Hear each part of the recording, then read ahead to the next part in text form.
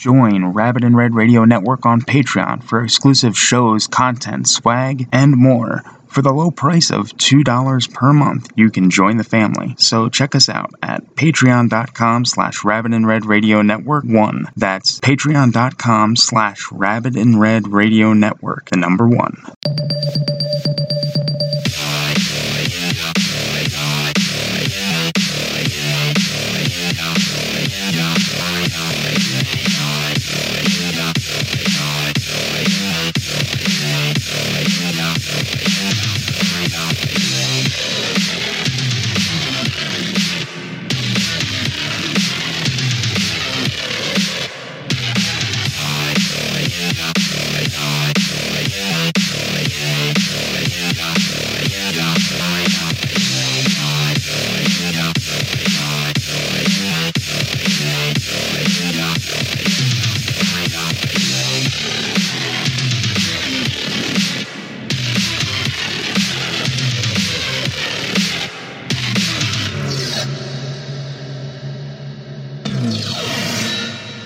Wow, what a shit show. We're already a week late.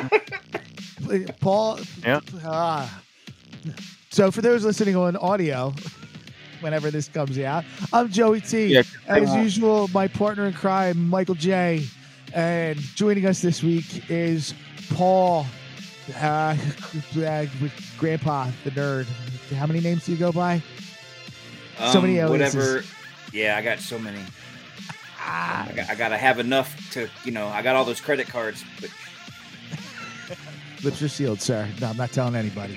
We were supposed to do this last week, and I was feeling under the weather, and I hated it. It killed me because Paul and we've been talking for a while about having him on this show, and I very rarely get sick.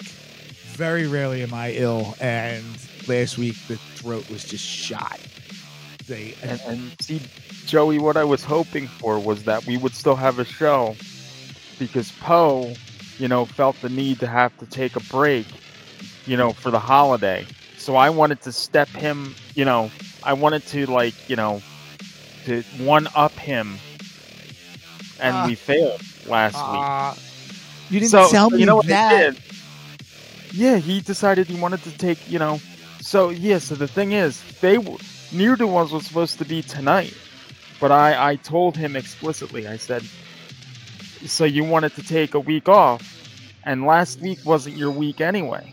So I'm going to give you this week off, so now you truly do get a week off. You did tell me. All right, I wasn't following. Yes. I do remember you texting about that. Mm-hmm. Yeah. Yeah, that's a pretentious Poe right there. Pretentious Poe.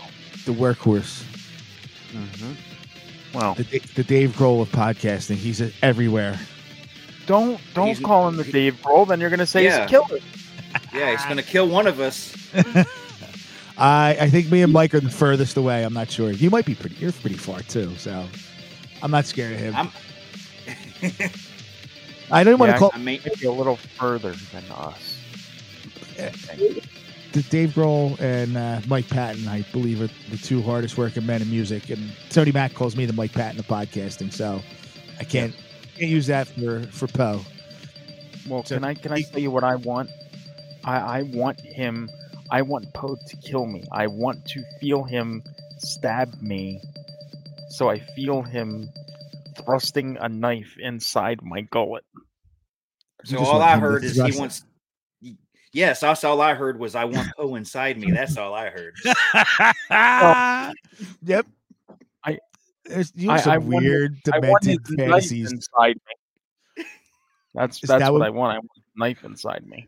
I heard that's what he calls his. I'm gonna keep talking. I have to walk into the other room here and see what she's talking about because they just activated a new phone for her and she doesn't understand how things work. So let me walk in here and.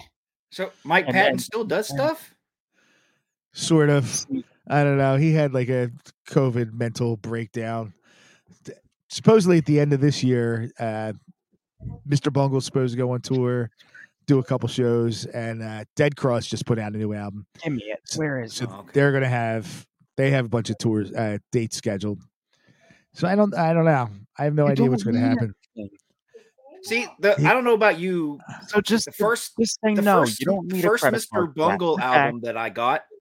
I was like, whatever. You don't. It took me a couple of listens. I didn't get it right away. Did it click with you right away, or did you take a little while to get used to it? Put your phone down, please. Oh no, it clicked. Put it down. It clicked. Okay. But it was, dude. I still remember because, like, I was, oh my God, 15 or 16 when that came out.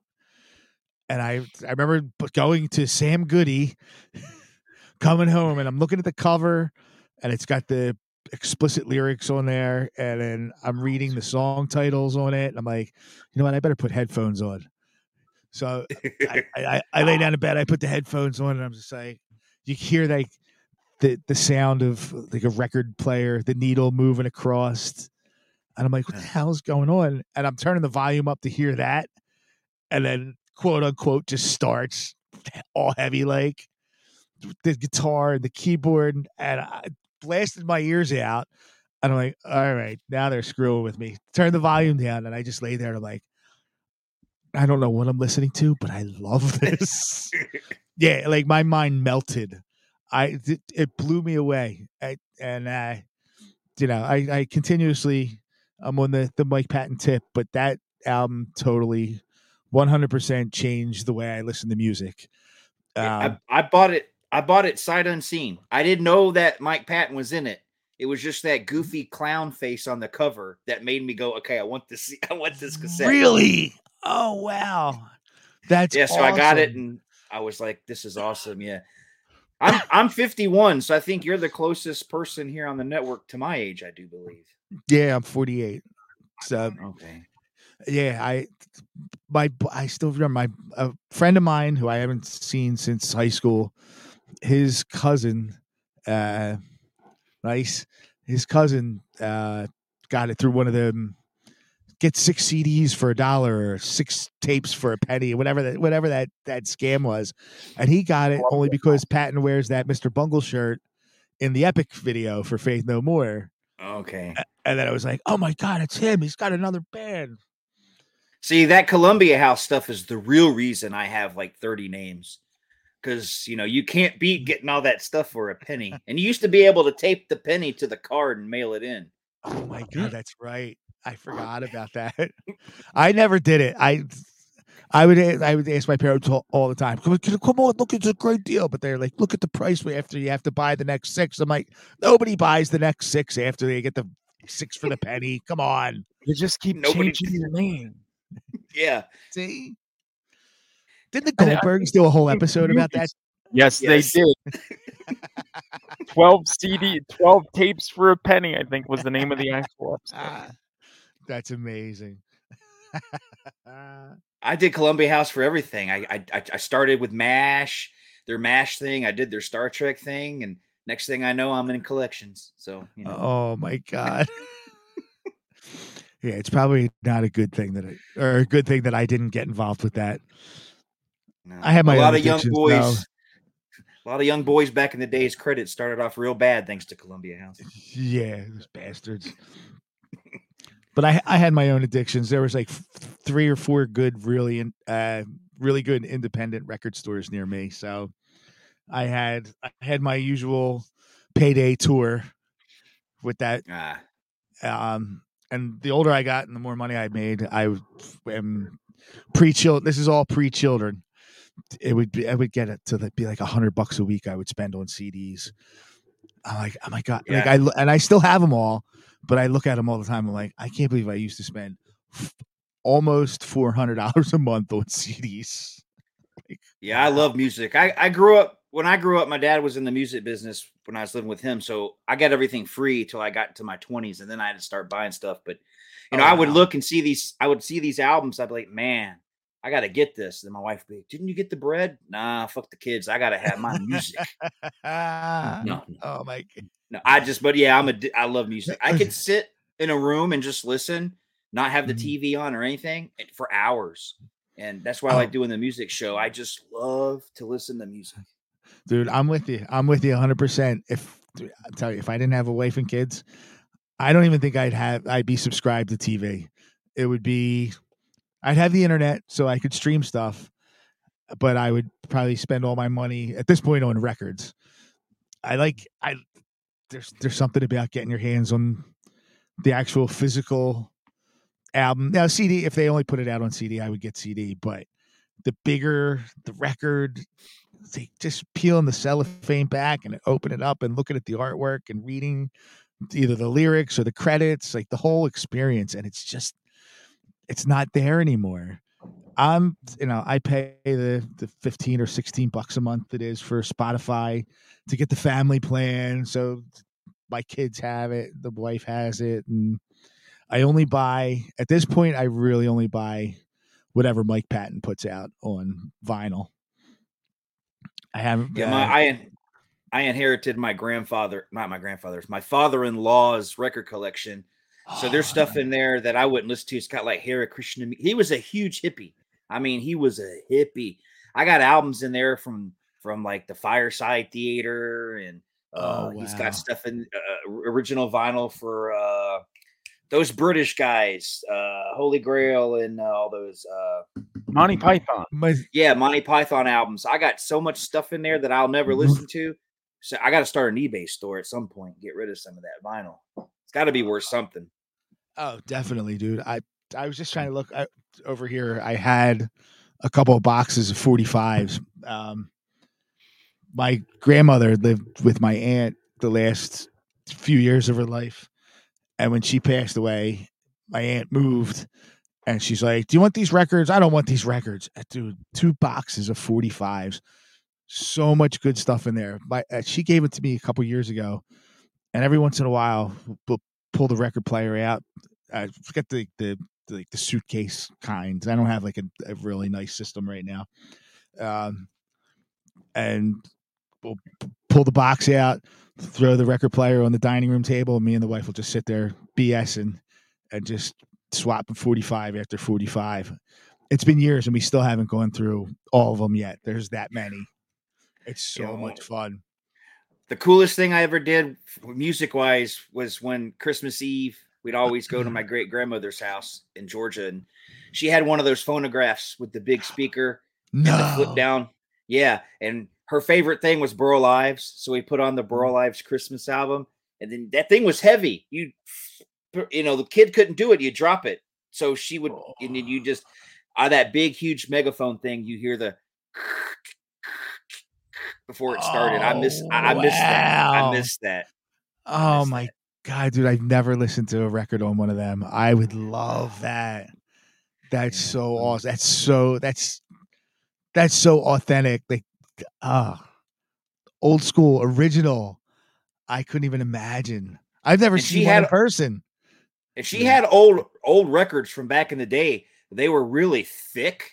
Yeah. And they were heavy. And I was like, this is cool because, the ones that I had were, nice, thin, like the modern, well, not modern, but the regular LPs that we had when we were kids. But she had stuff from the old days that were really thick. Yeah. It was like, it was cool. It was cool. Yeah, they definitely started cheaping out, which I guess makes sense. As long as you store them properly, they'll still last forever. But I have a few few records, like the 33s like that. I couldn't tell you a title offhand. And so even some of the 45s were made that way. Some of the ones I was saying I got from my grandma, I pulled that out of the box and I'm like, my God, this feels so much heavier than the other ones. And you could like visibly see it too. Like, it's that much of a difference. Because at first I'm like, is it just like a slightly different material? But you hold them side by side and you can actually see the difference in the thickness. It's awesome. Yeah. Funny, there's a local Philly DJ that he'll do. He says he's playing from the old vinyl collection, but sometimes I wonder.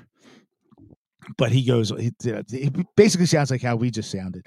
Like, he's like, I just love like the crackle when you first put that needle down and just the whole experience. It's way different than just going, what do I want to listen to now? Right. And then if you fell asleep listening to it, you always woke up with the needle bouncing at the end. Yes. Unless your parents were getting annoyed. They're like, what are you doing in there? I'm sorry. Mhm. I always went with the transistor radio. My parents were a pain in the butt. You need to go to sleep. So I'd have like the one little headphone. They would just lay that, like, put my head on the pillow, so it would stay lodged in there. I'd be like, okay, I got this. I got something. Yeah, my dad taught me right. I had the big huge, it's like a lint brush, and you gently put it over so when the record spin, it would collect all that dust and hair. Yeah. Only grab it from the outside. Don't put your fingerprints on them. So Nope. I'm the same way with my CDs and DVDs too. You see someone like Mike was saying to me that one time, the guy in the video store would just put his hands all over the disc and God. Dude, there you go. That's one thing I don't miss about renting. When you'd like, if you'd get the DVD home and you'd look at it and be like, oh, there's 8 billion scratches, and then you'd have to like take a paper, or a soft cloth, and just like buff out the fingerprints. I'm like, my God, how do people not know how to handle these things? Luckily, the DVDs were cheaper than VHS. At least upon initial release, it's like, screw it, I'm just buying it. Who cares? Mhm. Yeah, I I'm was not wasting I my was a time. manager.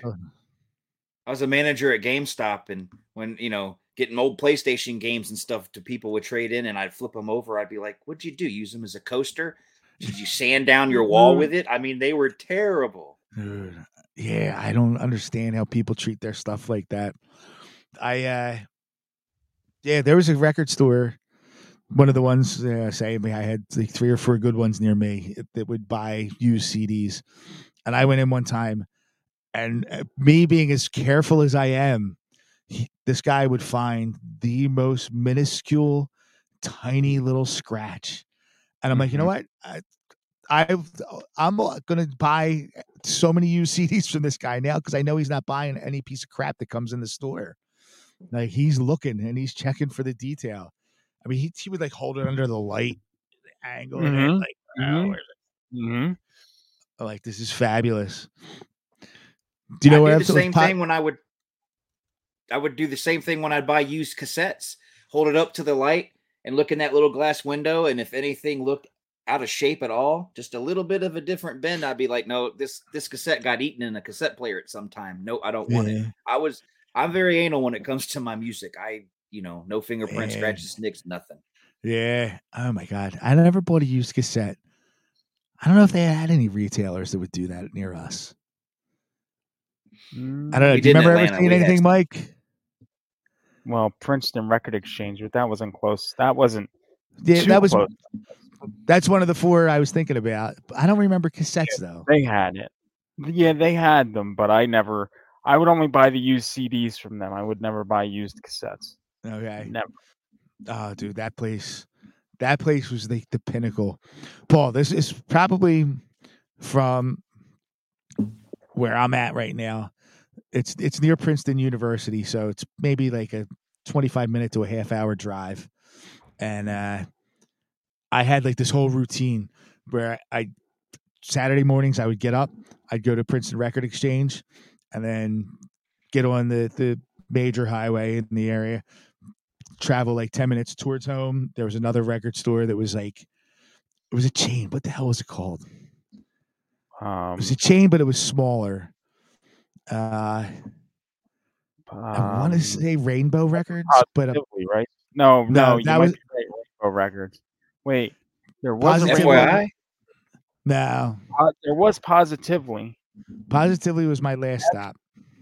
Yeah, there was FYE too, and I remember because you mentioned, or no, there was the Wall before FYE.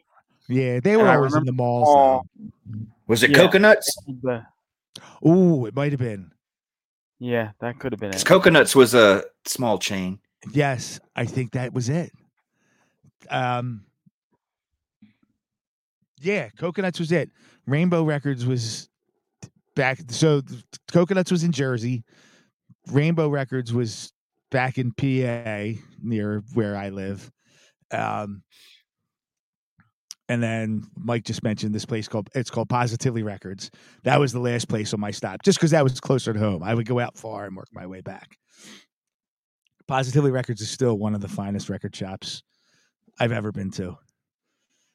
And if we travel out, is that still open? Yeah, it's in that same shopping center, but it moved 2 stores down. Mm. And the owner died. I'm sure if you saw a picture of him, you'd know who he was. Yeah, probably at this point. Yeah. Oh, excuse me. Anthony's joining us this evening along with Poe and Yeah. Mr. Nanders. Oh, that's Nice. Welcome, fellas. Thanks for joining us this evening. Haven't made it weird yet. Keeping it normal. We're just sucking people in with the normal conversation. oh. I don't know how normal this is, but okay. What are you talking about? Who Maybe doesn't love? Oh, I'm sorry, Donald no. Pleasance. Well, actually, no. I was going to say that because you were bringing up the record thing, and I remember the wall because I had a friend who, worked there, and the Halloween 6 score was released on CD, and I had wanted it, and they didn't carry it in store, so he had to special order it for me. Remember those days of the special order? Yeah. So it came in, and he, used his employee discount for me, and I think it was like 16 or 18 bucks or something, brand new. Yeah. I remember getting that wall sticker and putting the lifetime guarantee sticker on the case. I'm like, yeah, I mean, I'm not going to scratch it, but I know if some bastard gets their hands on it, at least I'll be able to have it replaced until they close down a few years after that. But yeah, dude, but I had a chance to use it a few times. But dude, it would be so funny. I would take those stickers and I wouldn't put them on the case. I had like a little cup that I would like cut them off the wrapper, save them in this cup. So then if I had another CD that I bought someplace else, I could just slap that on there on the case of the CD that was defective and then go and swap it out that way. Then I also found out Sam Goody would exchange like for like as long as really? if you were getting the same thing, they weren't. Yeah. So, son of a bitch. But then the best part about that was I got real shady with this one. After I got a CD burner, I would buy something, burn it, go, oh, this skips. They would exchange it, but they wouldn't unwrap the new one. So then I'd go to another Sam Goody. I'd be like, I got this as a gift. I want to exchange it for something else. You son of a sly son of a bitch. I'm like, yes. And I would exchange it for like you get it. Like I'd be like, I don't see anything. Can I just have a store credit? And then I'd like collect store credits and stuff. Man, I love when they would release something that you really want, then you could, That was the joy of being young when I was young, and there were no bars. Oh, wait. Tyree put a good comment in. I took his last name and where's this at? Might as well suck him off. Yeah. I mean, we know you want to. I mean, I told you I want him to thrust inside me with a knife blade. What? Oh boy! But when I was a kid, everything was price tags. So if you were gifted with taking a price tag off, you could go through Kmart and find something that was like $29 and put like a $9.99 price tag on it. And the old lady at the register just rang up what she saw, and they didn't know any different. So you don't know how many old Atari 2600s and stuff like that that I would get dirt cheap because I would replace the price tag. See, I think I have balls. So shady. Because I wouldn't have the balls to do any of that. See, I think I think we're on the wrong show right now. I think we should be doing your show, Paul. I was a bad boy. I was a bad boy. Oh my God! I'm sorry. I'm drawing a blank. They like the yesteryear show. Living in the past. Living in the past. Doing all the shady shit he used to do. I would do the same thing with hockey sticks. when I was playing ice hockey, sticks weren't that expensive, but they ran like $20 to $25 for an ice hockey with a whole wooden stick. I would take the stickers off my Lek, which they had the plastic blades, and they were only about $10, and I would swap the stickers for that and get the $25 stick for $10. Hey, when times are tough, you gotta do what you gotta do. Yeah, when you're making, my God, I was in high school when I was doing that, making $4 an hour. Ooh, I was making $3.15. Oh my God, really? Yeah, when I started, it was $3.15 an hour. Dude, we're only. I worked. Yeah, and I worked. I worked about 15, 20 hours a week if I was lucky. But cigarettes were $1.25. Gas was like 75 cents a gallon. I did, I would buy the things I needed. I'd still have money to put in my checking account. So $3.15 back then, it took you could get away with it. Yeah, it definitely went a lot further. I mean, especially if you're a high school kid. Once you graduate, you needed a little bit more than that. But Oh my God, yeah. When my kids ask questions, I'm like, when my oldest daughter got her first job, how much did you make on your first job? And I tell her, she's like, oh my God, how did you survive? Like, everything's going up. Thanks, Biden. No, I don't. Oh, I wish I still had that clip in here, and I don't think I do. God damn it. What the hell, producer Mike Poe? My favorite thing. I know. I know. Well, that's because, I love these hats now that he started wearing them. I enjoy them, so that's what we're doing. You're going to make me go dig out my Jeff caps, aren't you? Do you have one? I have like 4 or 5 of them. Oh, God. We need to do a special where we all wear those type of hats. Okay. Yeah. Give me 1 second. I'm not gonna. I have hats in 2 different spots. I have one that's very convenient. So talk amongst yourselves. I'll be 30 seconds.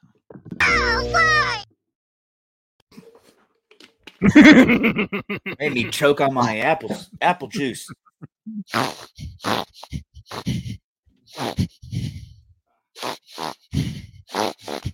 Oh God, he's gonna die.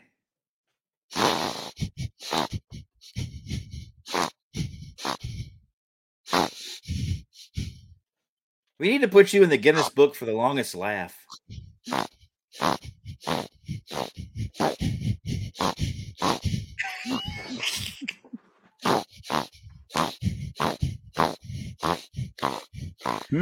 Shut up! Update. Shut the fuck up! Hello, Poe. Yeah, I don't have it in my convenient spot. When I had the hair long, when I grew it out, I wore headbands all the time. Bandanas. I had to show the flow. Rags. Do-rag. I have a couple of them. Yeah, I asked my wife the other day. I said, "Can I start wearing head bandanas?" She's like, "No. What are you, an idiot?" I'm like, "No, I think I'd look cool." She goes, "No, you're not gonna look like a old school wrestler with your damn bandana on." Dude. See now, my stuff is long. I mean, I can holy wear my crap! hair. Your hair's that long? Yeah, you didn't know it was that long? No, you always have it back. Wait, how long? Yeah.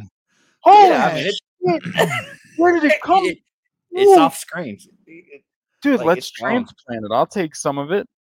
I thought you knew it was that long. No, it's longer than that. No. Yeah. Damn. The hair gods graced me. It's always back, or you have a hat on.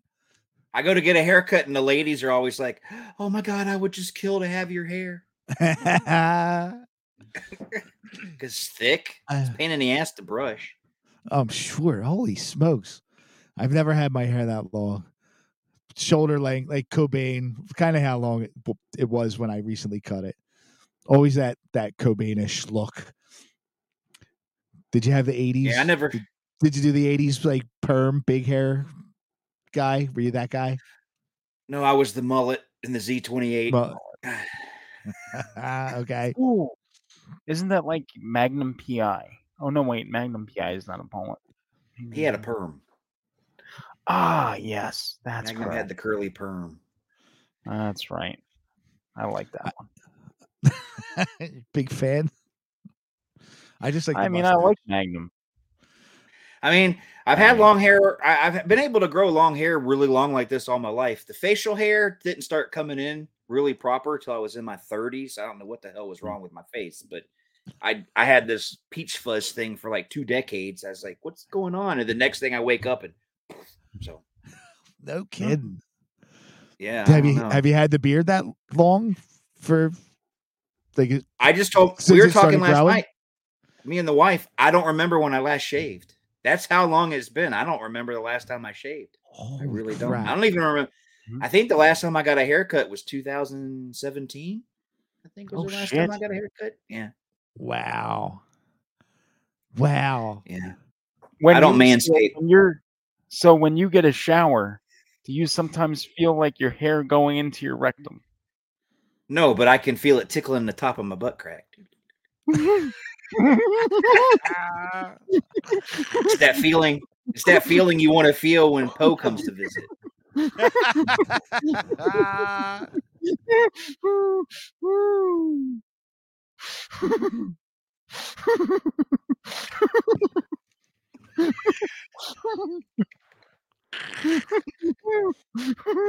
Oh, Michael. He had to go away. He couldn't take it. No. Oh my God, that's insane. Look, dude, now I feel like I move things around. I try to keep the whole. There we go. It's a mess behind me, so that's why I keep the shower curtain. And the wife. Yeah, but that looks like. Is that your holiday curtain? Yeah, the wife bought this thing like 2 weeks ago. And she's like, I just want to get festive. But we've had like the same shower curtain for like 10 years that she uses at Christmas. So then she made me get the boxes out of the attic. And she's like, I don't want that one anymore. She's like, use it for your podcast. It could be your holiday background. I'm like, all right. I want to get, since the TeePublic has been updated and they have tapestries on there. I think I'm going to get I want to get the Mind Jacked one. I still haven't ordered it yet. Look at it. He's still fucking laughing. You're going to get the one with half your face or the other one? the one with the brain on it. Okay. I didn't know if you wanted to stare at yourself all night. No, but I do want to get, I want that. I want to get that for my parents for Christmas. Because if you used it on the show, everybody, that Joey T's so conceited, like he's got a picture. That would be so bad. But that's why I didn't get it. I feel like it would be that obnoxious. But I want to get that. I want to get the pillow for my parents, and my oldest daughter is she's moving into an apartment with friends of hers in like a week and a half, and I want to get it for her for her new place. It's a conversation starter. Yeah, that's your dad on that pillow. With just birds floating on a rock in the middle of space. I think it would be fantastic. It's funny. My mom would love it. If I got my mom that pillow, she would laugh her ass off. My dad would just be like, "What's wrong with you? What is wrong with you?" There's times, I'll bring up some of the conspiracy stuff that we've touched on this show and other things. And my mom's like, she's intrigued. She's like, "Really? Tell me more." I'm like, "Okay." And my dad just shakes his head. He's like, "I don't get it." She's like, "You're out of your mind." I'm like, "Yes, I am. Thank you very much." Quit encouraging the boy, honey. Quit. It just makes things worse. Mm-hmm. Dude, you're drinking out of a sippy cup. It's almost. I went to. Did I tell you? Raising Cane's. You know what? Everybody went to that fucking place but me. I I've been wanting to try that for fucking forever. And everybody went. Even my brother fucking went. And I still am sitting here waiting to try it. The I'm one very- by me? He came Yeah. all the way down here for that? He did. Correct. It's good. I don't know if it's worth it. But He thought it was decent enough. it is. I don't know. I've only been there twice. It's been open for like 2 months now. Do you have the Raising Cane's near you, Paul? No, I don't even know what the hell it is. It's a fast food chicken joint. Oh, okay. So the only reason I think there's none. Hello, Dan. Thank you in for the joining north here. Yes, my nice rascal. and that motherfucker in tech. Oh, God damn, he went too. I hate you people. Well, that's where I think that might be where they started. So Raising Cane's has always been in the South. And A the lot only of reason, people in the South. yeah, the only reason I know what they are is because a Philadelphia sports talk radio guy got fired from Philly and he went to Houston. And I liked him so much that I continued to listen to him via podcast of his Houston show. And every once in a while, he would talk about how great the chicken was there and their special sauce. So I'm like, oh, man, I wish we had a Raising Cane's near us. So they opened one up like less than 10 minutes from my house. One of my favorite foods is the Philly steaks, but we didn't have them here for the longest time, just Subway, and that's not real steak. But No. we finally got a Jersey Mike's here last year, and I'm like, oh. So I go there to get my Philly steaks. They're close. They're 90% authentic. Wouldn't you say, Mike? Jersey Mike's? I've never eaten there. You haven't had one? All right. Nope. Yeah. As far as a chain type place, Jersey Mike's is definitely the closest to being the authentic Philly cheesesteak. We have a family friend that lives in Florida. That they always talk about how they advertise like Philly cheesesteaks, and she's like, a lot of them will get the meat right, but she always talks about like the bread. The bread's never right. The roll's not right. So she's like, so she thinks there's something with the water in Philly that makes the cheesesteak something different here than it does everywhere else. Which that doesn't make me feel good because it just makes me think it's all the pollutants that are in the water that make it's delicious. I can taste the Vicodin and everybody flush down their toilet. I don't. When like it comes to a cheese. sandwich, it's the bread.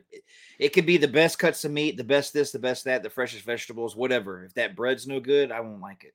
It's all in the bread. Exactly. So what do you got? Maybe and Ty are hanging out right now. Trying to but make me they're- jealous, are you, Poe? Yes. I understand. Don't worry. I'll get there one day. I'll get it. You haven't gotten to Raising Cane's, so it's like 20 minutes from your house. You're gonna get down to Texas? Yeah, we'll see. We'll just take out the one in the next room, and I can do whatever the fuck I want. I can go to Raising Cane's. I can go to Texas. I can go anywhere. Just take her out. So Now that you're recorded, so you just made the investigation easier. a little bit. Nobody listens to this, so we're okay. Poe will turn you in because he Wow. don't want you showing up. Yeah. I have a fugitive there are at my people house. that listen, but, you know, Poe will be like, "Get him out of my house." Poe won't do that. He loves me, so he won't do that. I don't think he's going to be harboring a fugitive. So That's a good messed up. That's a good one. 2080. That's generous. That's generous. Yeah, I'll be dead by the time that happens anyway, so it's not going to work out. Let's see. I'll teleport. Get a Jetsons car or something. The way, as soon as the Patreon blows up, we start making all that money. We're gonna Oh. have a Rabbit and Red. We're gonna have a Rabbit and Red convention in a central location. Yeah, that's. Oof. I can't even think about it because it's gonna get me agitated again, like it did on Thanksgiving. Yeah. So Michael and I were texting earlier today, and he was saying he had himself a breakdown over the holiday weekend, which I was surprised I didn't at least get a text to vent or phone call. I I'm not didn't. so surprised with, but I thought I was a little upset. So I kind of before we go all on to tonight's topic, even though we're 45 minutes into the show, Yeah, 45 minutes in. um, I want to hear about Mike. I want to hear about the breakdown. What the hell happened, Um, and why didn't you call or text something, anything, just a vent? I was just like really just pissed off at life and everything, and I was like, you know what? This fucking thing is going into 3 years, and we've got nothing. And I'm like, I'm gonna shut it all down. It's gonna just go away, and I'm gonna cut my losses, and we're just done. And then I'm like, nah, we won't do that. We'll keep it going. And then I'm like, nah, we're gonna shut it down. I'm like, nah, we'll keep it going. Nah, we'll shut it down. I just kept going back and forth in my head. It was like a seesaw. I was like, meet, meet, meet, meet, meet, meet. And then finally, eventually I was like, all right, take a deep breath, take a step back, and just relax yourself. And I did that. Not before I like broke down quite a few times and was ready to like kill a few people. But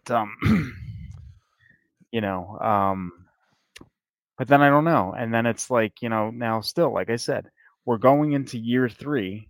January will be the start of year 3, and we are not where I even thought that we would be. And I was like, I know that stuff doesn't happen overnight, but holy shit. Like it's been 3 years. How much longer am I supposed to wait? You know what I'm saying? And Yeah, I'm like, I'm like, we're doing this, this, and this, and this, and I'm like, I don't know. And the TV thing is going great, and then the Vimeo account ended up getting removed because of account violations. Because when they say something's private on there, apparently it's not private, Mhm. and you still get screwed for it, which we did. So I had to shut down the TV channel, which that's fine. Will you cough on the fucking mic, please, dude? No, I'm a professional. On the mic. I'm a pro. That's disappointing. I just wish I had a cough button. It would be easier. So I'm just like, I don't know. If I don't want things to end, but if things keep going in the direction they're going, I think for my own sanity, they might just like have to. And then he laughs. Wait, what the boy? Because I'm like, it's no, I'm laughing on the outside, but on the inside I'm crying. Yeah, Oh, I hear you. You got the tears of a clown going on here right now. Ba-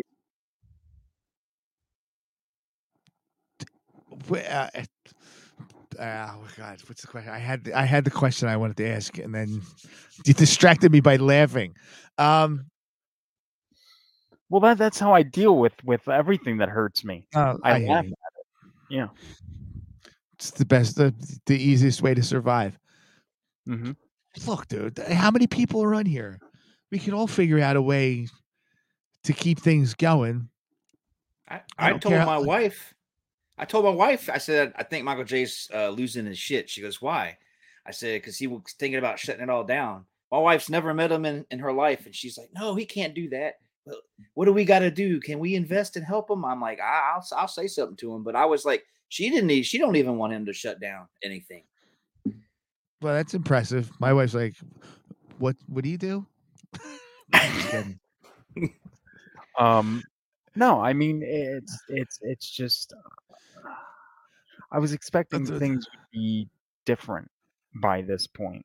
And it just seems like if we're putting out all this stuff, because we're putting out a lot of stuff, and not enough people give a shit about what we're putting out, then what's the point in putting it out? That's like what keeps running through my head. Because I mean, I know we have people watching us now, and I know there's people after the fact and all that watch the shows, but it's like I don't feel like there's enough traction to say, hey, we're doing something where like so many people like see us. Like when Rabbit and Red first started and was just like a solo podcast and just by itself. And we were on horrorbid.com and we were doing all this shit. I was able to, reach out to people. And obviously, like I said, it was a different time because it was back in 2010. So that's going on, 13 years ago. So obviously, yeah, it was a different time. But it's like nowadays, it's like so much harder. And I feel like everything that we're trying to build, there's just people out there that are just knocking it down. So I don't know. I mean, honestly, I'm not thinking of saying like things are gonna get like that we're gonna be done with things tomorrow. Obviously, that's not the case. But I'm gonna tell you, if we get into 2023 and like 6 or 7 months into it, if I make it that long, not that I'm gonna kill myself either. I'm just saying, whatever. But if we get like halfway into 2023 and we're still like here, it's like, I don't want anybody to have to put any more money into this because the fact of the matter is, if I put the money into it and it's not growing, then if anybody else puts the money into it, it's still not going to grow. It's just prolonging it's like keeping it on life support when it should have been dead like months ago. You know what I mean? I get that. I'm just being real with people. That's the whole thing. I'm trying to be upfront and honest and real. And this is what's been going through my head since fucking last week. No, dude, I get it. I totally get it. Listen. You've been the man behind the scenes for this network for a few years now. So I get it. Well, and then you have these people that are fucking sorry, but then you have these people that are fucking Patreon exclusive, and all they do is they're behind a fucking paywall, and then they have like 100 something fucking Patreons or patrons or whatever the fuck they are, and they're just doing like 3 shows a month. You have to fucking like stuff that we're doing for this. You couldn't see it unless you're a Patreon. You couldn't see anything unless you were a Patreon. And like they have people flocking to them. Exploding Heads podcast, I'm talking to you. They're flocking to you. Meanwhile, I've been in this game longer than you have. Just the podcast game in general, because I've been doing it since 2010. And you're telling like I don't have like that, behind me, like people just don't give a shit. So it's like I'm just in the mindset now, like if people don't give a shit, why should I give a shit? Yeah. Okay. I get that. I 100%. Yes. All right. I get what you're saying, but man. All right. See, I'm new to the whole Rabbit and Red. You're like I was not expecting it to go in this direction. I did, but not as deep, dude. Oh, it's deeper. I'm still holding back, but it gets deeper. Oh God, really? I'm not going deeper than this. Okay, that's fine. I'm sparing some of the people that are watching us and you guys, because you don't really want to get into my whole fucking headspace on this, because you'll go insane like I'm going fucking insane. No, dude, but no, you don't. We're supposed to be a team. Like, we're all in this together, man. Well, no, that's what I say, but I Right. like to take the brunt of it so you guys don't have to. Right, but That's you the don't. whole You thing, 'cause shouldn't. you guys have lives and jobs and families, and I have a stroked out person in the room next door and this. Right, but you know what? I have my job, which stresses me out. I have. Hold on, we have a call. Should I take this call? Yeah, let me take this call, I guess. And you're live. Let me just make sure that the other people you can hear them or they can hear you or whatever. Are you there? I think I know who this is based on the number, but Texas area code, I would say. Yes, correct. Okay. I hear it.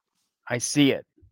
That's why I'm saying I know who it is, but I don't know if I can't hear them. Son of a bitch. I guess the calls aren't working.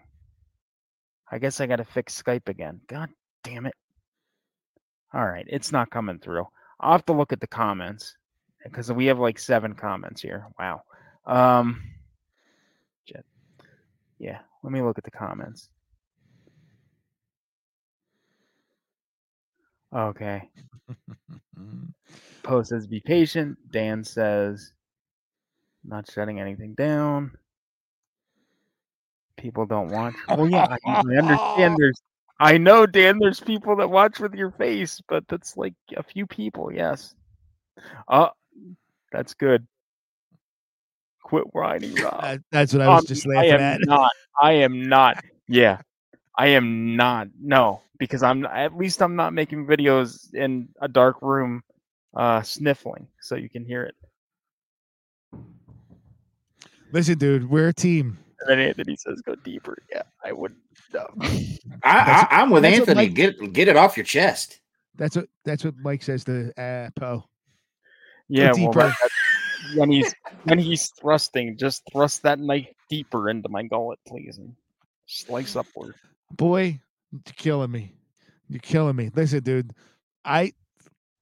one of the reasons, like when you asked me as one of the newer people, we got Anthony in here and he's brand new, but as one of the newer people that are part of the network, well, like one of the main reasons I wanted to get involved, not only because of some of the things we've had in common, but I appreciate your passion for the whole format. Like podcasting to me, like, and I've said it before here. I know I've said it on Jacket Audio. Like, you know, I'm the wannabe radio guy. Like, I'm that was always, if I could do my live stream, it would be, sitting behind a mic getting paid for it. This fulfills it in the spiritual sense, but not in the financial sense. Right. And and we talked about it when we, chatted about getting a Rabbit and Red Patreon. I'm like, dude, go for it. And you're like, well, all right, well, I got to figure out how to split up the money. I'm like, you keep every freaking penny until we go positive. And like, I still feel the same way. Like, I wouldn't want to see this disappear over a financial thing. People spend a ton of money on hobbies every year, every month, every day. Like, I don't know how to explain it. But there's people that spend a lot of money doing their hobbies. Now, if you want to consider this a hobby, like, I would be more than willing to pitch in however we have to pitch in. Over the last year, I've got to meet Paul. I've got to meet Aaron. I've got to meet both Codys. Like, it's been this has been a lot of fun for me, and I don't know how the rest of the guys feel, but I think even just to have this as our own, like, little network of camaraderie, And if it gets to if we can get it to a place where it becomes like financially successful, that's even better. But I would hate to see you give up on this. I know you love it as much as I do, and you're more invested in it emotionally and financially because you've been involved with it for longer than I have. But like, I wouldn't want to see this. I wouldn't want to see Rabbit and Red go away only because of, dude, I've had a ton of fun the last year talking about. I tell my friends about this. I tell my family about this. Now, like, you know, my family really, like, even the younger people, they're not.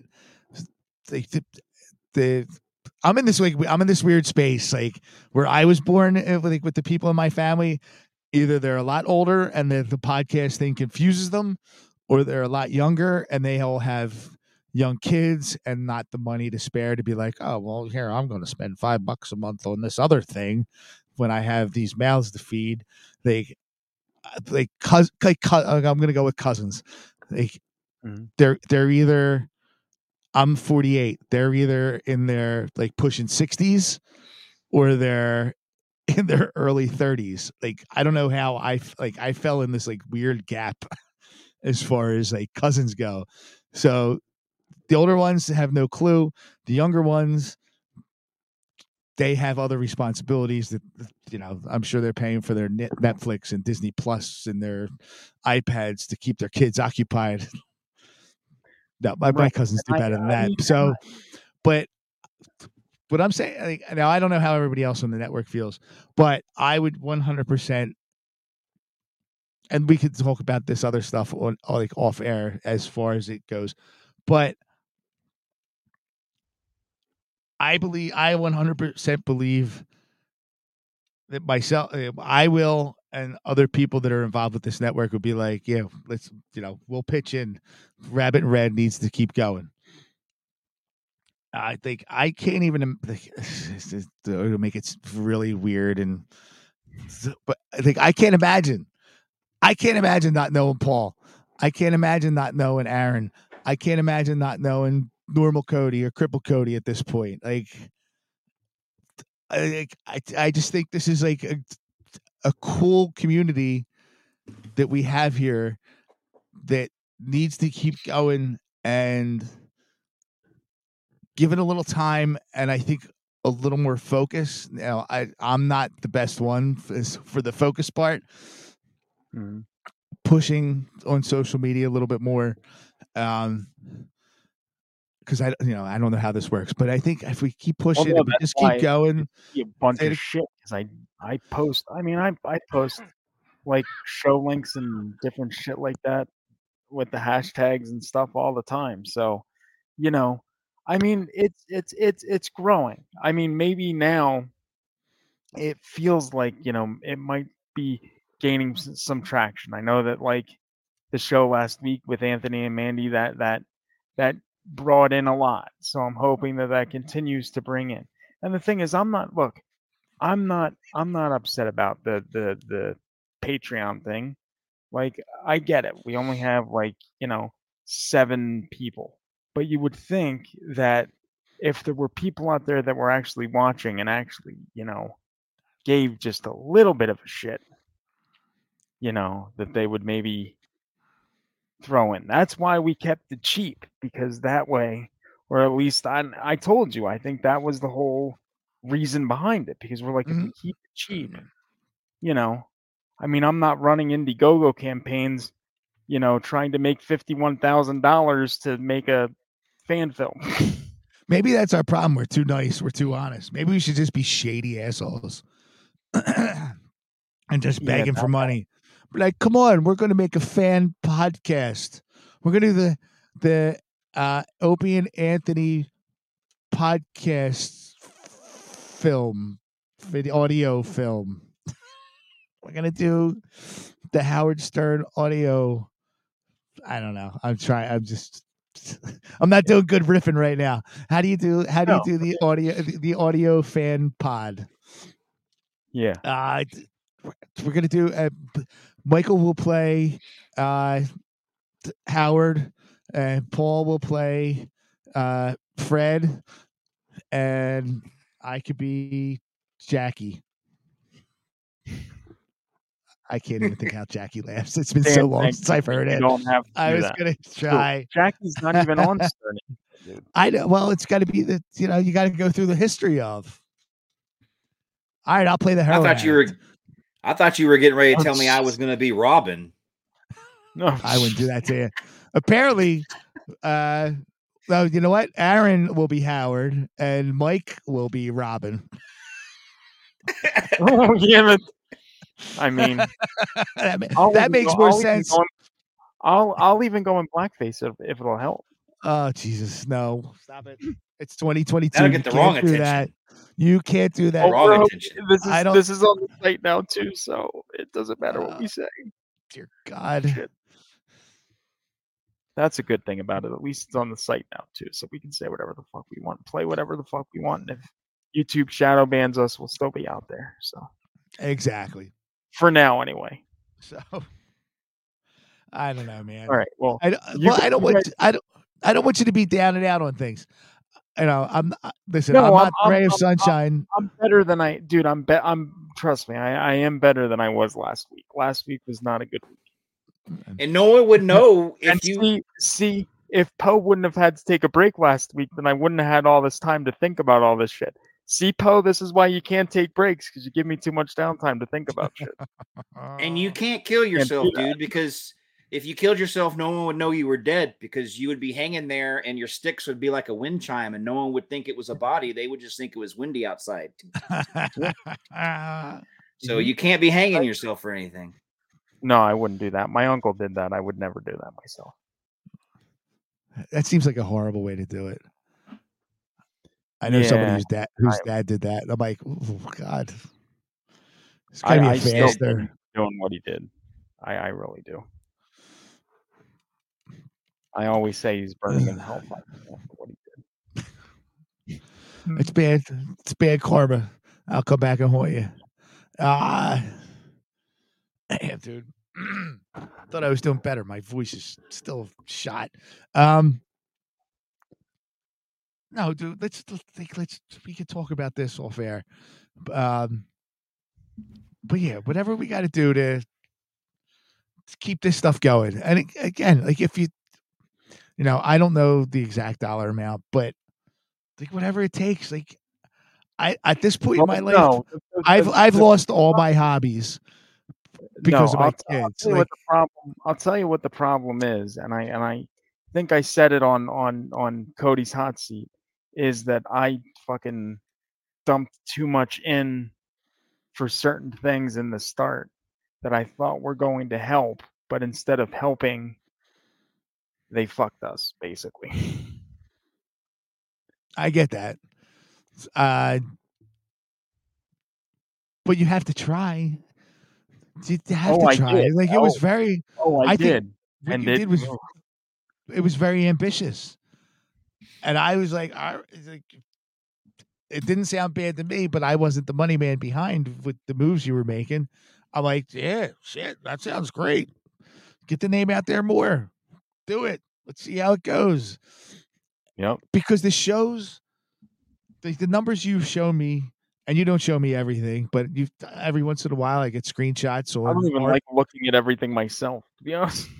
Right, but you send me screenshots for our show. You send me screenshots for other shows. But like, oh man, look at the numbers we got last night. But look at the numbers we got on this. A week later, but like, oh dude, we had all these streams here. We had all these streams there. Like the numbers for who we are. Like we're not Joe Rogan. We're not. God, who else is popular right now? I don't even know. To tell him Steve Dave. I don't know, since that's the only other podcast I really listen to. We don't have anybody on the show, and that's the part that sucks. Like podcasting is a homegrown format that's been commandeered by big name celebrities, because now you got the people from The Office. We're going to do behind the scenes. You got the people from Scrubs. We're going to do behind the scenes. They just go Do something else, man. I think you've made your money. Let us people that are trying to make a name for ourselves, that are trying to come up and entertain people, let us have our run on this format. Like this is like, in the grand scheme of things, like this is podcasting is still brand new. This isn't radio, this isn't TV, this isn't another audio. Like podcasting is only 12 years old, or at least easily accessible, maybe 13, 14 years old. Maybe, yeah, somewhere like that. Because probably I think around 2008, 2009 was when it kind of started, and then the boom didn't. Because I think it was like maybe a year or two before I got into it was when. I said, man, you're one of the OGs. Yeah, so I get your frustrations. If I've been doing it as long as you've been like, what the fuck? I've overstayed my welcome. I don't. No way, dude. No way. There's so many good shows on this network, and I really think it's only going to get better. Oh, I know there is. But we have to figure out how to. There's got to be a balance, and I don't know what that balance is. Well, we got to make the stuff. Give them the free stuff. Make people care. Well, then that's the thing you were saying about the freebies, and that's why I said last night. I'm like, I was getting to the point where I'm like, you know what? Fuck the freebies. I'll put it all behind the fucking paywall. And if they don't sign up and they don't subscribe within a few months, then it just done. But the way that I see it, the way that things are going, if I put it all behind the paywall, nobody will sign up, and then we're just, So it's like you're damned if you do, damned if you don't. Right. That makes sense. The idea. We have to, and it's like you can't make people care. You can't make people care enough to tune in to the content that you're putting out. And that's the issue. We're putting out a lot of content, but like not enough people care. I mean, I know there are people that do care, but in the grand scheme of things, it's not enough. Because if it were enough, we'd have more than 7 patrons.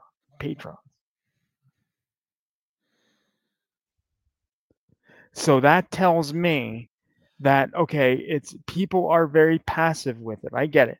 We have passive fans, but there's not enough that really give a shit to say, you're worth me giving $2 a month. At least. There's not enough people out there that want to do that. So that's where we're at. And the big thing that I'm coming up against is, how do you make people care? This is like just what I'm saying. Like, I don't understand how these other people have all these people and they just go on there and they talk about horror movies, or they talk about this, or they talk about that, and they have fucking 30, 40, 50 patrons. And we have a network that has such a wide variety of shows, so many different things, literally something for everyone, but not enough to make somebody say, I'll give you $2 a month. Really? I mean, these other fucking Patreon people, they want 5, 10, 15, 20. Yeah. Oh my God. And these people get it. And the thing is, they get it. And they're just sitting there talking about fucking Halloween Ends or Scream or fucking whatever else for fucking the millionth time. But here we are with fucking Mindjack, Near Do Wells, all this other shit, Rabbit and and it's like you have a multitude of shows, but nobody gives a shit enough to say, you know what, I value what you're doing enough to give you $2 a month. And that's where I'm at right now. So what I'm going to do is I'm going to leave it at that. And now you can get into the main topic of the show. Oh, Jesus. Well, hang in there for a minute, because I've just exhausted my throat, so I need to get some more water. I will be right back. Okay. You do that. He always makes me feel better. He really does. He's a special boy. What can I say? Oh, wow. Wait, you know what? These transitions changed because StreamYard updated. Because they told me, I got a notification today that there's different plans that they have available, because I was thinking about upgrading to another plan. And then I think of all this shit and I'm like, you know what? It's not worth it. Fuck you!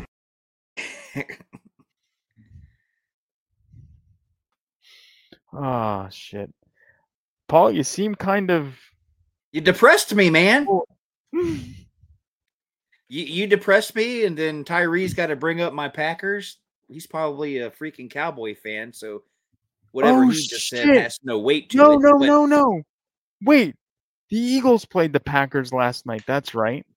Because I watched that game, because it's the Eagles. We just need a new quarterback. Aaron Rodgers needs to go do something else. He is older. I hate that's the one thing I don't like about football. They get a quarterback and they ride his shoulders for 15 years. And then all of us have to deal with 3, 4, 5 seasons of bullshit because, this quarterback's new. Well, maybe if they were, not so reliant on a guy for 15 years, we'd have a good quarterback waiting in the wings. Go Birds. Oh, God. Sorry, I don't give a crap. Excuse me. See, I burped right on the mic. I'm like Stern. He did that this morning. I was like, wow. I'm like, good on you, Stern. You cough on the mic, you sneeze on the mic, you burp on the mic. That's what I like. You tell people that didn't get the shot, you deserve to die and not have hospital treatment if you get sick. Well, that I don't condone that. Not one bit. So he could go F himself. Yes. All right. Why want you guys to start getting fucking rowdy? You guys get. Sorry, Paul. I will pop in a few minutes. I'm gonna go get a few lifesavers because I like to suck on them and imagine that think of Poe. Yeah, like his little naughty bits. Maybe the network would run a little better if you had a little less Poe on the brain. I mean, yeah. Well, he just injected himself into me. I can't stop. In your dreams, pal. In your dreams. Yeah, dude. Paul. So sorry, man. I expected. That's fine. I expected. Let's see. We're at an hour and 15 minutes in. I thought maybe about half of this would have been. All that would have been condensed in about 45 minutes. Dear God, I just took a bunch of Ambien and drank wine. Thanks for livening up, Mikey. Aaron. I'm so sorry that's your lover boy. So we were texting I don't know, God, it feels like forever ago, only because we got pushed back a week. Gonna make it weird talking about the dark side of the global control and the weirdness of who's in charge of our planet.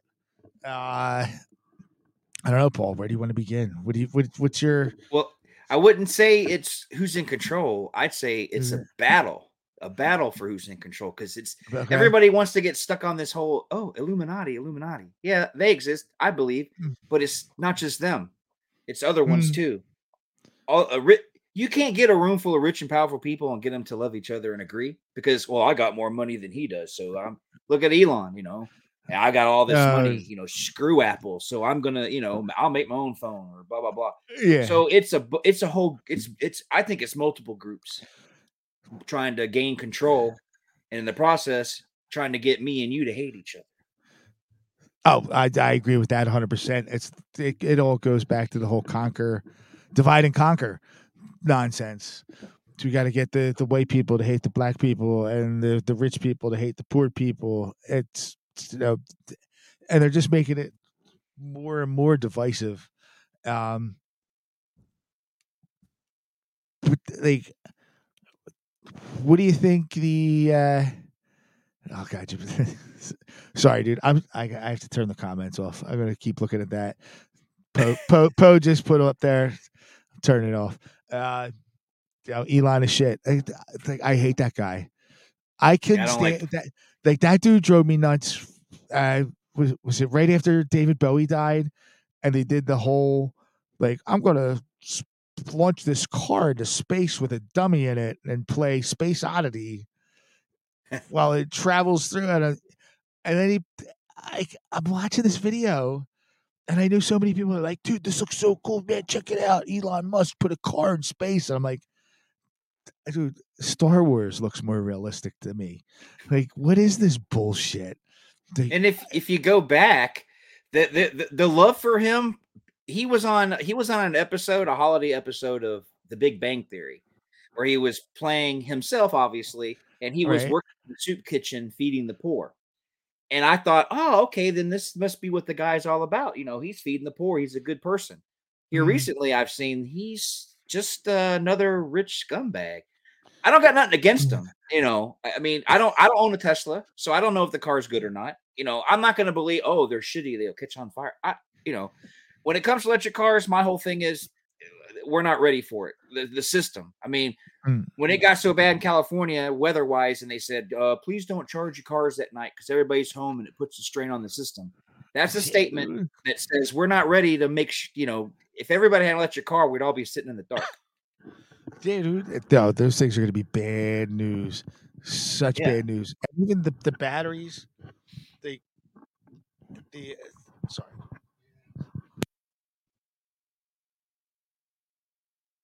Sorry, I can't do it. Mike's like, just call on Mike. I can't do it. Somehow it spun around. I had to hit the switch. Dude, I just heard something today that the batteries to replace a battery in a Tesla costs almost as much as a brand new car costs. So if you get people that want to buy that thing, they're going to just be like, oh, screw it. Just give me a brand new car. Well, what's going to happen to the original car, the guts of that original car? How do they dispose of the dead batteries? It's just going to become a bigger shit show for the environment than what they're already claiming. And then they'll probably just like trot out Greta Thunberg and be like, climate change is bad and it's because of all these cars and their cobalt batteries that we can't dispose of.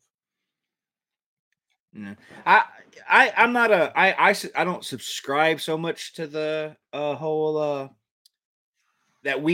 I'm sure we don't help the environment as a whole, but I don't think we are as bad as they say it is, because I know how, space and all that, I tune myself to watch that stuff, and the Earth that goes through, we had a ice age once before, and I don't really think there was a lot of dinosaurs riding around in pickup trucks causing, causing the Earth to freeze. And so there's things going on that are out beyond our control that are going to change the environment no matter what we do. It's just more propaganda to get us to all hate each other, because they want the electric car people to hate us and they want us to hate them. That way they can, like you said, divide and conquer. So, I mean, I personally, if my neighbor wants an electric car or a hybrid car, fine. I'm not going to go stand out in the yard and, holler at them, get out of here, you hippie. I'm not going to do anything like that. But, Yeah, I do try. So now I have 3 kids. The oldest is in their early 20s, then late teens, one early teens. And the only thing that I've said, I haven't told them to not do something, but like I've highly discouraged the whole electric car thing, only because most of them are internet connected. And I think that's going to go into the whole control factor. And if you believe in I forget exactly what they call it, but a social credit score, where, if you're a good boy or girl, you could, travel freely wherever you want to go. But if you're not, then we're going to restrict where you can go, when you can go. And I think that's part of the point of these electric cars, because they'll be able to shut them down. They can't shut down, your gas guzzling pickup truck right now, But Right. your sissy little Tesla, you're like, oh yeah, you're not going to be able to leave this 25-mile perimeter, or whatever. Right. Like it's I mean, so. Uncle Bob can take his car and hide it all over town because he's not paying his car note and it never get repoed. But when you have an electric car and they're like, boop, well, it doesn't matter if you pay it or not, you still can't use it. So it's like, I'd rather, I don't trust. Plus, it goes by where you live too. Like here in Wisconsin, and I mean, I'm sure it gets ice fucking cold in up there in Pennsylvania, and the colder it gets, the less the batteries they run less. It takes away the life of the battery, that extreme cold. And then if you live in an extreme warm place, California, it's going to deteriorate the your battery. And people don't think about that either. No one lives in a perfect temperate zone, so that car is going to get its most. You could have in Wisconsin when it's like 10 degrees and you go to bed at 100% charge, you wake up the next morning, it's at 75%. Oh, did I leave something on? No, it's just cold. Yeah. Oh my God. I mean, air, it's just higher pressure that happens when it goes from hot to cold. The sensors on my car, I went out this morning and they're like, you're low. I'm like, oh shit. I'm like, must have a hole. And so I went, I filled up and I'm like, I've been good the rest of the day. I'm like, all right, it was just cold out. Yeah. It's nice having a newer car, but when that thing dings at you, it's like having your wife in the car with you. Hey, something's wrong. Hey, check this out. Hey, it's like, dude, give me 5 minutes of travel time without telling me there's something. I'm doing something wrong. Yes, I agree, dude. It's so bad. I went from a 2007 to a 2017. So it's like a 10-year difference. And I'm like, oh my God, there's so much crap in this car. There's so much technology to tell me this, to tell me, change your oil, fix your tire pressure, do this, do that. I'm like, oh my God. And I'm like, at first I'm like, oh, this is kind of cool. But at the same time, a little overwhelmed. But then it was also like, there's how many more things can break? Then what happens if I get dependent on this thing telling me my tire pressure's on or off? Like, am I going to look at my tires every time I get in the car? I used to. I haven't for the last year because I have the sensors on it. I'm like, oh God. Yeah, we bought the wife a new car in February of 21, and I liked it with all its bells and whistles. So I bought one in June of that year, and it has more where I don't have to hold the wheel. I can just put my hands off and it follows. Now, if there's lines, if I'm on an old country road here and there's no lines, I got to hold the wheel. But as long as there's lines, my car will stay in the lane. And it's amazing. But there's certain things that I add to agitate me. Like if the sensor on your tire goes bad, now you got to take it somewhere and they've got to take the whole tire off, unmount it, put this, small, cheap battery piece back in there, replace it, put the and you've got to, if you're going to do that, you might as well be like, well, just take all four off and replace all four. Because once you get that one fixed, now the one over there is going to die. And then 2 months later, that one's going to die. They make it so horrible that, you got to, my first car, I changed the water pump. I sat with my feet dangling inside the hood. Now if you drop anything in your car, you're never getting it back. I mean, there's no room in there. It's like, I don't know. It's crazy. Yeah, I haven't done any major work on a car that I've had in 10 or 15 years. Only because it was more just time consuming because the kids were so little. I'm like, you know what? I'm just going to drive. I found a mechanic near wherever I was working at the time that I heard good things about. Just drop it off, go to work, pick it up after. But yeah, I look inside more my car seems a little more spacious where I think I could do something if something major went wrong. But I look at my wife's car and everything just seems so jammed and they overlap things. I had to change her battery last winter and I'm like, I had to take some kind of ventilation pipe that went across the battery apart. I'm like, what the, why can't I just unscrew the battery, pull it out, put the new one in, screw it back in? I had to take two other things apart to get to the battery. I'm like, this is bull. I can't stand this crap. And I'm like, they do this on purpose. So now you can take it here. It's way easier. Just take it to the mechanic. Take it to the dealership. Take it wherever. And it's insane. I mean, I don't mind taking stuff to people to work on because I don't, as much as I like to watch and study and do this, there's certain things I just can't do. But I just feel that it's starting to lean towards us. They don't want us to do anything. I mean, I don't know if you remember a couple of years ago, but Apple and car manufacturers and them, they were fighting that bill, like the right to repair, where we should be able to choose where we go to get our phones fixed instead of, well, I don't want to take it to Apple. They charge too much. Apple wasn't giving schematics to the phone, so no one else could fix it. And they were lobbying to kill that. But the voice of the public was like, I should be able to take my car or my phone or my TV or whatever anywhere to get it fixed. No, Jesus, I don't remember that. My God, Yeah, you think that would be something I would be paying? Wow.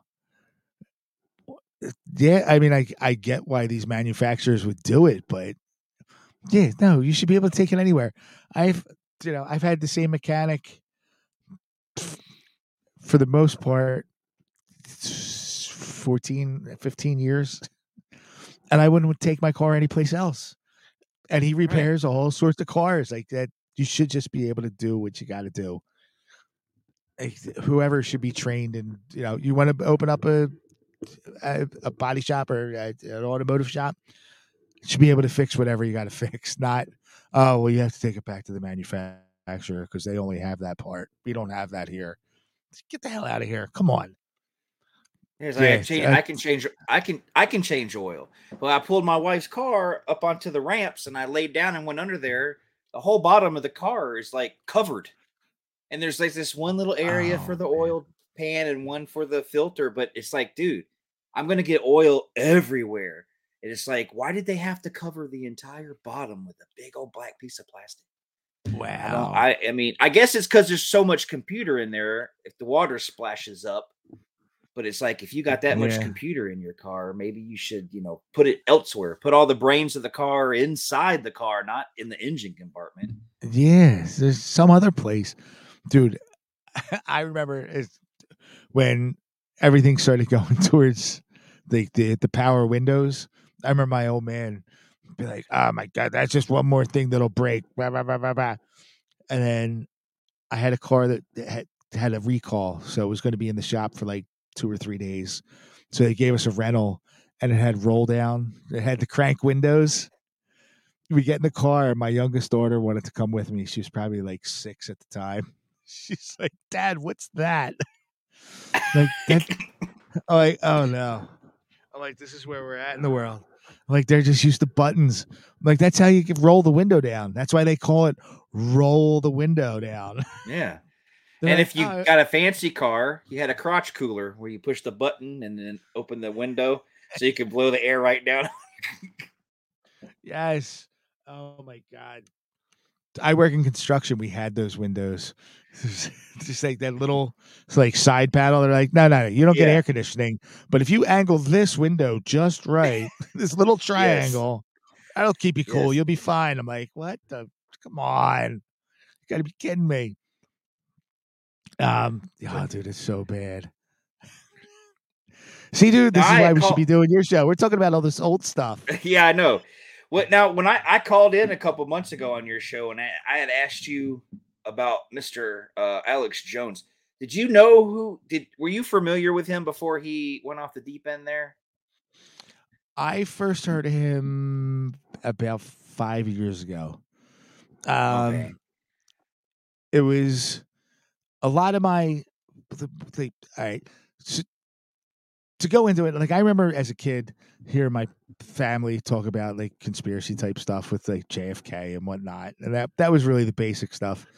For me, 9/11 triggered me. I'm like, because I watched it happen. Like I was working in an office at the time and I was supposed to be on the phones. And I had a friend of mine emailed me. They're like, "Did you see a plane hit the World Trade Center?" I'm like, that's a no-fly zone. I'm like, that's weird. Like that's that part of Manhattan, like planes weren't supposed to be flying into. So I went to my office's break room And I'm standing there, and I'm watching the one building burn, and my boss comes over. He starts yelling at me, "You got to get back on the phone!" I'm like, "Yeah, a plane just flew into the World Trade Center, dude." I'm like, something's weird's going on." He's like, "I don't care," blah, blah, just babbling on. And then as we're standing there and he's yelling at me, we watch the second plane swoop in and hit the second tower, and he's like, "Oh my God." I'm like, "Yeah." I'm like, "I'm pretty sure every phone call or any phone call that's going on right now doesn't really matter. It doesn't matter to me." I'm like, "Something weird's going on, dude." And then finally, like, before the buildings collapsed, he had me. I buckled. I'm like, "All right, fine." I went back to my desk. So I lived close to where I worked. So I ran home, threw the VHS tape into the VCR, and just hit record on the SLP mode, so I get like the 6 hours. And I like 2 days later, they're like, "Oh, we're never going to show the footage again. We're never going to. This is too tragic. We're never going to show this footage again." I'm like, "All right, time to sit back and watch this footage again because something's not right." And I watched it.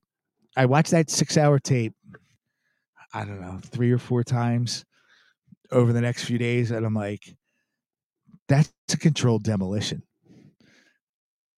And I'm like, there's no physically, there's no possible way for that building to have fallen down to the ground the way that it did.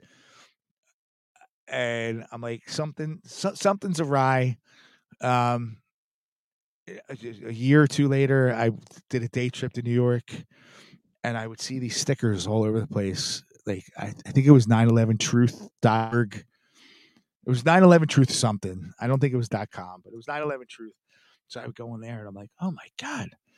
I'm like, this, like, that was the thing that really put me into the spiral of things happen and we're not getting the truth. And then I guess podcast wise, there was a day I was supposed to be working, and I work outside, but there was thunder and lightning, so we couldn't, we're not supposed to be out of the trucks. And there was the local morning radio show had 2 comedians on. They're performing in Philadelphia that weekend. The one guy, Sam Tripoli, was like, after they finished their, pimping their stuff, it's like, "Oh, you can find me at samtripoli.com, and I do a podcast called Punch Drunk Sports and Tinfoil Hat, which is about conspiracies, blah, blah, blah." I'm like, "Oh." And I thought he was pretty funny on the show, on that radio show. So I'm like, "Oh, let me check him out." And that dude is the one that, like, after 9/11, they made it even more. I'm like, holy crap. I'm like, everything. Actually, I believe everything can be boiled down to some kind of conspiracy from what they tell us in the mainstream news. That's where I first heard of Alex Jones and David Icke. And I'm like, these 2 guys are absolutely amazing in trying to tell the truth about what's going on in our world. Right. Tripoli, in my opinion, presents it in a comedic way. Not that he doesn't take it seriously, but I find that he tries to give it a little more not life, a little more humor. That doesn't even sound good either when you're talking about life and death with some things. But I don't know. I can't figure out how to put it. I know Michael J hates him. I've tried getting. I'm like, "Dude, check this episode out. Check that episode out." He's like, "I can't listen to him. He sounds like a mush mouth." I'm like, "All right, whatever. I don't care." But I like the way he presents the material. It just seems a little more accessible in my perspective of things, because as much as I've never really trusted the government and everything else,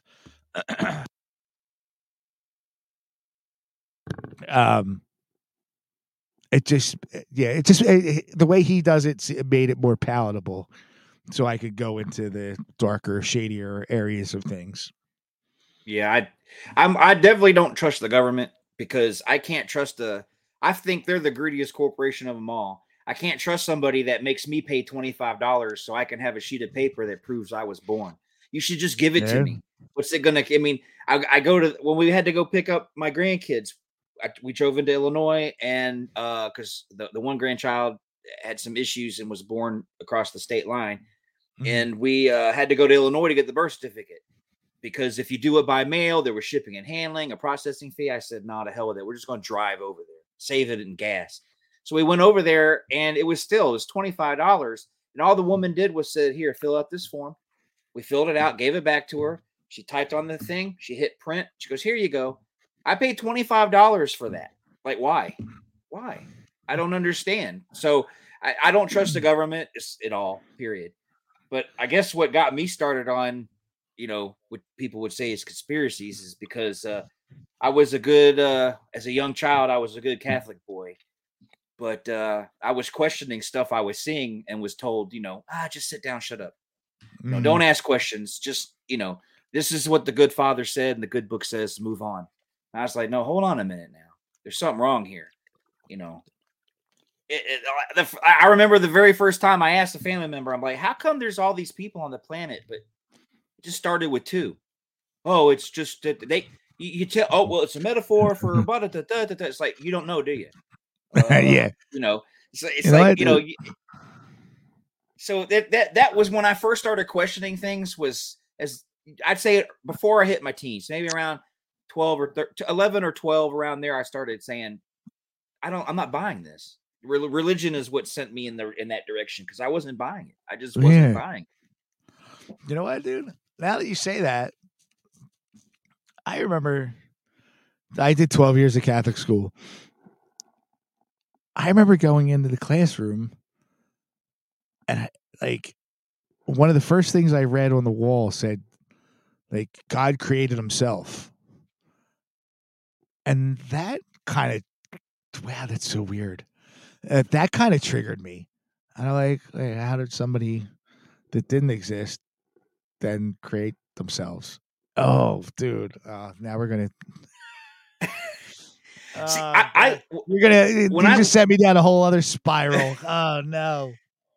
When I look at faith for people, I don't knock them for their faith. Whatever gets you through the day, man. Whatever gets you through the day. But when it comes to the organized side of it, where it's all about, the collection plate and, stuff like that, that's when I start to question, does God really want my reverend to have a 2021 Mercedes? Does God really want him to live on a 200-acre house in a 10-bedroom house? Yeah. While this guy over here is on food stamps, but still feels guilted enough. Well, I better put in something.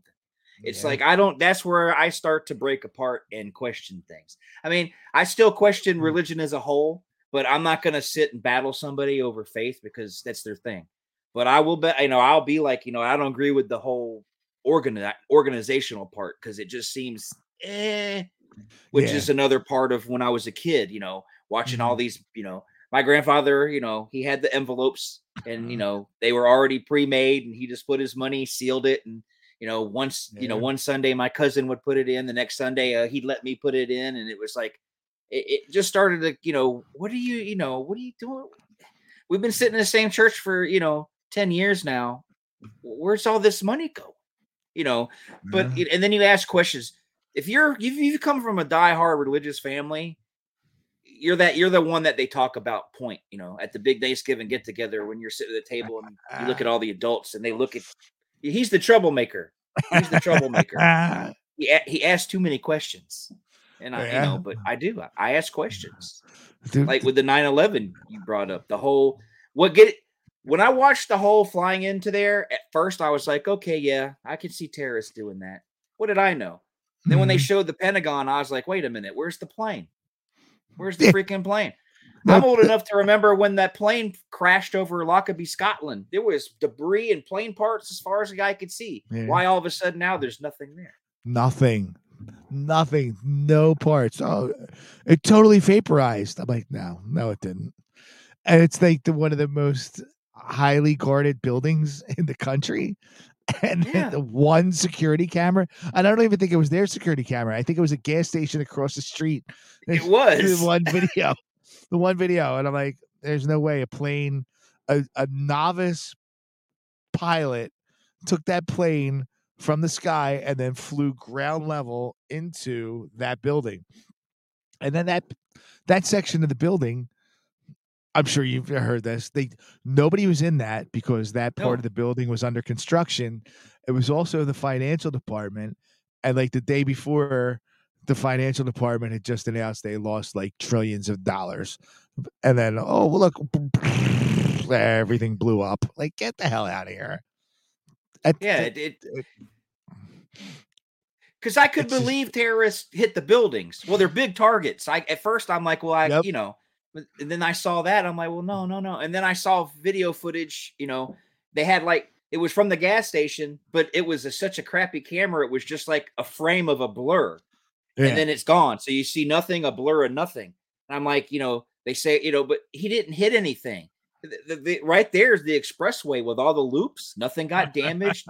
It was, somebody shot a missile into the side of the building. That's what I think they did. Yep, I agree. But people believe it. Like, that's the scary part, man. I've given up. Like, I've given up trying to tell people. If somebody asks me, I will be 100% honest on how I feel about whatever the topic is that they ask me about. But I'm like, I can't bother trying to get on it. I tried getting on a soapbox, especially with this COVID stuff. I'm like, oh my God, this is all nonsense. Please don't buy into it. Like, people aren't dropping in the streets, but like, there's video from China and that's where it started. I'm like, that's still bullshit.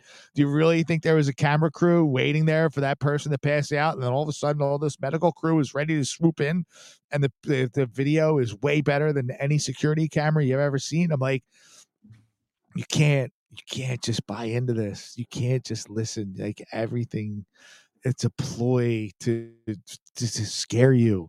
And that's what it's become. And now the whole 9/11 thing, the almost like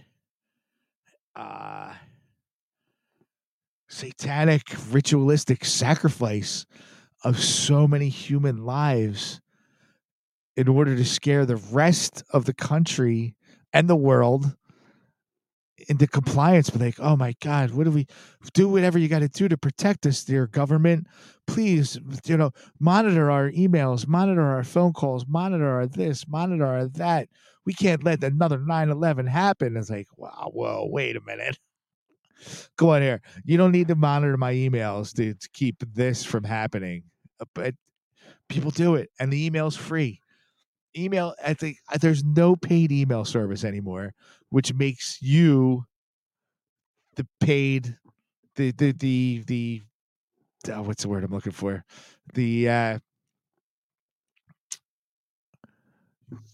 You're their commerce. I don't know. I'm right. That's Paul. I'm drawing a blank on the right word on this one.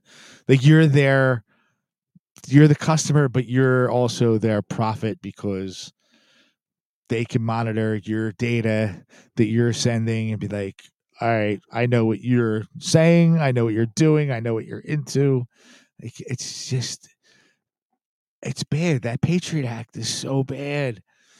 What they're doing to these people, with us, to everybody. Like, I hate it. Yeah, and we've become so dependent. Yeah. When you buy a house now, there's forms in there for the Patriot Act when you buy a house saying, oh, you're not going to have any weird meetings in your basement, to plan. You're not going to have terrorists in your home. It's like, what the hell? What? Like, if I was going to, I was, there's I think there was 2 Patriot Act forms when we bought our house. And it's like, even if I wanted to, I'm not going to tell you. I'm still going to sign it and say no. Yeah. It's like, you really expect me to be? Oh, I can't sign that because we're going to plan a bombing. I mean, what am I supposed to, Wow. That's how dumb the government is. They want you to make, it's like, make a pledge that you're not going to do anything against the country. No, I just want a house to live in, dude. Just Yeah, a place to shit, shower, and shave. That's it. Come yeah. on, dude. George Carlin said it best. All a house is a place to keep your stuff. Yeah. Sometimes there's too much of it. Yeah. So you have to buy another house. Oh God, spend more money. Keep you in Yeah. debt. Keep you in debt. You'll be a debt slave your entire life. Yeah, dude. I don't like any part of it. And I think everybody tries to blame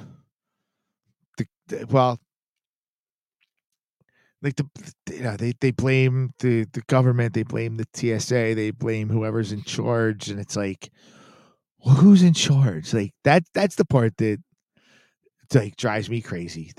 Everybody thinks the faces that you see are the ones that are in charge. Like, Trump or Biden, or in Canada, Trudeau. But all these nutcases all say the same thing to try to get you to be compliant, to do what it is you're supposed to, quote unquote, supposed to do, to be the good citizen. Wear your mask. It saves that person across the street that might not be as healthy as you are. Get your shot, because if your shot saves their lives, come on, just stop. But it drives me insane, because all of these faces say the same crap, but when you got the guy from Canada saying the same thing from the United States, that's saying the same thing from the Italy and the UK, like, who's telling these people what to say, or what to do, and how to handle the situation? Because a lot of it seems to come from the same script. Right. I just thought it was weird that the whole COVID thing drove me bonkers, because it's like, it seemed awful convenient. Like, it was, how everybody's, oh, it's a red flag event. It's a red flag event. It made me think that COVID was like a test run, to see how much control they could have. That there was really, before they released COVID, they already had the shot or whatever they needed to get you, did. Because this was a test run. Yep. Because look, now if you look, everybody's been throwing protests in China wanting their leader to resign, because they have some weird thing going now where zero COVID, they shut down. Some people died in a fire in a building, and now they're starting to shut China down. Well, people took to the streets to protest, and now they're said, well, we'll relax them a little bit. But it's like, I think this was all a test run to see if people would sit down and shut up and behave. And it didn't. It worked for the most part. I mean, at the very beginning, with all the deaths that were popping up, the streets were dead. It was a ghost town. And my wife and my son they got a printout from their bosses, because they said, well, if you get stopped in the streets, you can show them that you work, she works at this place. And I'm like, I thought, I was sorry, I'm laughing because I had the same thing. Yes, like, I need a passport to get around town. I mean, if I want to go, but that's what I'm saying. I think it was a total test run, where they wanted to see how much bullshit we would put up with, so later on down the road they could use it again. Because it's control. It's how to get us to, do what, and then I think it was a twofold. Not only was it to keep us, to do a test. I don't know how familiar you are with this place, the Georgia Guidestones down in Georgia, where one night everybody went to bed. The next day someone came in and put them up, and they've got security cameras. It's out in the middle of nowhere. There's actual security cameras that watch it, but it says on there, the ideal population for the planet is 500,000. And it makes me think, why? What's their thoughts? Are you trying to be a king again, and you want us all to be serfs, and it's easier to control 500,000 serfs than 500 million serfs? I mean, it's just, it's somebody put that stone out there. It's in other languages. Somebody did. And it's like, oh, but there's nothing going on behind the scenes. Of course there is. Otherwise, what's the point of this? And it had that weird little hole in it that at night, when you would look through it, it would be pointed at the North Star. No matter, now I'm still Ugh. I enjoy the whole flat Earth theory. The Earth is stationary. I'm still, after 40 plus years of, we're on a ball and we spin around the sun and, we're hurtling through space. Yeah, I got a T-shirt that says Right. we're told to be meaningless. We're on a rock spinning through space. But the Georgia Guidestones, God damn, I'm sorry, Paul. Had a hole in it that would always at night you could look through it and see the North Star. So there was something way more sinister with those things. There was, and I've looked at them. I've looked at the pictures. I've read things about them, and I don't understand them. And then they were blown up recently. Within the last year, they were blown up. I'm like, wait, what the hell's going on with this? Is it because they started this agenda of depopulation with the shots? Or was it? I don't know. Like it just kind of, it was like, oh my God, somebody blew up the Georgia Guidestones, and then it disappeared from the news. Right. So I don't know, man. I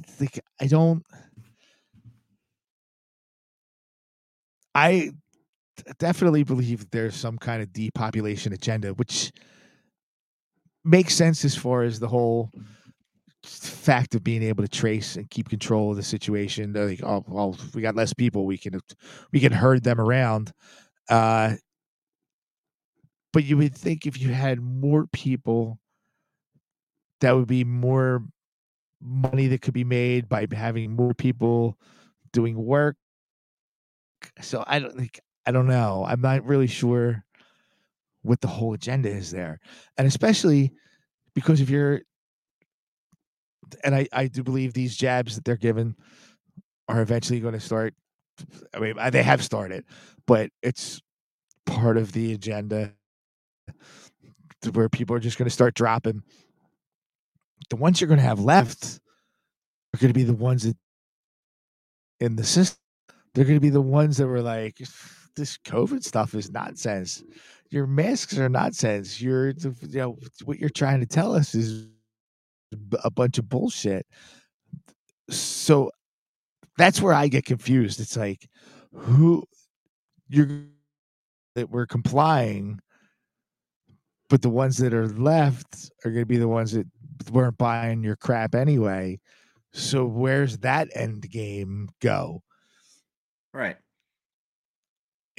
It doesn't make sense. Like I don't know. It just doesn't make sense to me. I don't understand the end game. Like I can understand. I get the less people because it means easier control, but I would think you would want more people because it means you can have more laborers. But where's it go when you start picking people off? I believe their end game is like it was for our ancestors. They want to be the fat cats sitting in the castle, and why we plant everything and grow everything. They want us to do everything for them, and they don't want to have to lift a finger. That's what I believe their end game is. Right. It's power. It's just they want to right now. They don't have control over everybody because there's people who don't agree with this and don't agree with that. That's why I feel that it's different groups. Because you got like Bohemian Grove, the Bilderbergs, the Illuminati, all this stuff. I think there's different groups at play here with different end games. They each have their own agenda, but we don't know what that is. We can just speculate on the way things. But I believe they all want less people because it's harder to control, the masses. Like the whole thing in Russia. Now they got some people actually scared, that we're going to have a nuclear war over Ukraine. It's the fear. First, it's just, you got to fear them. You got to make them scared, but at the same time, you got to keep them entertained. So let's put on some of the great shows during the halftime game. We got to give them all these good movies and TV shows. So they're zombies. How many people do you see during the day like this walking across crosswalks, You know, it's standing waiting for it's no one's paying attention anymore. It's all on here. And there's so much on here to keep you away from the news. You know, so you got your group of people who don't pay attention to the news. Then you got your diehards who believe everything the news tells them, you know, and it's like, it's just, I don't know. They're messing with our minds so bad and in so many different ways. It's you know, I don't know. Yeah, dude. We're way more, and now I'm bumping into this. I said this is going to be my. I'm going to be disputing myself, not disputing. I have to recant on something I said on Jacket Audio one time, where I said something, and this wasn't supposed to be a mean thing, but I used to really think like, okay, well, we're all just here. We're basically ants doing our thing. We we're born here. We do our job. We do, make our money. We provide for our family, and then we die and we move on, and whatever happens in the afterlife. And I didn't know what it was at that point. And that's it. And I'm like, we're not special. And I even went so far, and I feel bad, like it's like somebody's going to take this the wrong way. I'm like, my kids aren't special. I'm like, my kids are special to me, but I'm like, we're all just human beings here doing whatever it is that we do as human beings on this planet. But that was 6 or 7 years ago. Now I'm like, you know what, dude, we're way more special than we're led to believe. And that's the part that drives me nuts. Like, I really don't think if there's a God or an architect or somebody that's made this planet, made this world, made whatever it is that we are, we're definitely supposed to be doing something way more than what we do. You know, I don't talk about my job other than to say I work outside, I work in construction, so I'm not going to ask you what you do. But you know, as far as the way society works as it is, I'm doing all right for myself. And I do what I got to do to pay for my house and the cars and the food, and whatever it is that my kids need for clothing, food, etc. But at the same time, I'm like, why am I leaving my house every day for a minimum of 8 hours to work and kill myself? And like I said, I'm in construction. I'm hurting my body. Like, dude, I've been hobbling around for like a month. My hip has been killing me lately. So I could be away from my house. I could be away from my kids. I would be away from my wife to pay for a house that I'm really not in that much, except to sleep, to drive a car that I love, but it's back and forth for the most part, back and forth to work. Like, what's the point? Why? Like, how did we get here? I feel like there should be something way more going on. You get one chance to do this human experience, and we're like, oh, we're gonna work. We're gonna work. And I've been working since I was 15, 16, right before my 16th birthday. And I'm like, my God, I've been working for 30 plus years, and I'm only 48. I'm like, my God, what's the point of this? Why am I doing this? It's like, I don't know. Like, it just makes me feel like we're doing it all wrong, and it's this power structure that's been like, oh, you're going to do this, and you're going to work for us. And people say I don't want to get in trouble for using the slave word, especially in the United States, but like, that's what we've become. Like, we're a debt slave. You won't get in trouble. Not with you. Somebody else might be like, yo, white boy, how dare you call yourself a slave? But it's true. Like, we're a slave to our things. It's like, I gotta work all these hours. I got to work 40 plus hours to pay for my house. I got to work 40 plus hours to pay for my car. I got to pay, this or that, or, oh my God, I don't have enough money right now. Let me put this on a credit card. I got to pay that off. But like, I pay $30, but it's 17% interest. Like, who are these people that are in charge that are doing this to us? Like, it doesn't make any sense. Why can't we?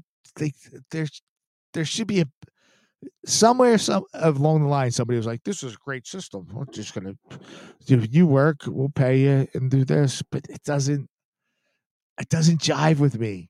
It jived for a while. Like, I was all on board. I'm like, oh, okay, I'm going to get the good job and I'm going to make the good money and I'm going to do this. And if I have to work 50 hours, they're going to pay me time and a half. Yay. Like, now it just doesn't make none of it makes any sense to me. And that's kind of where I'm at in the world. I'm like, why are we doing it this way?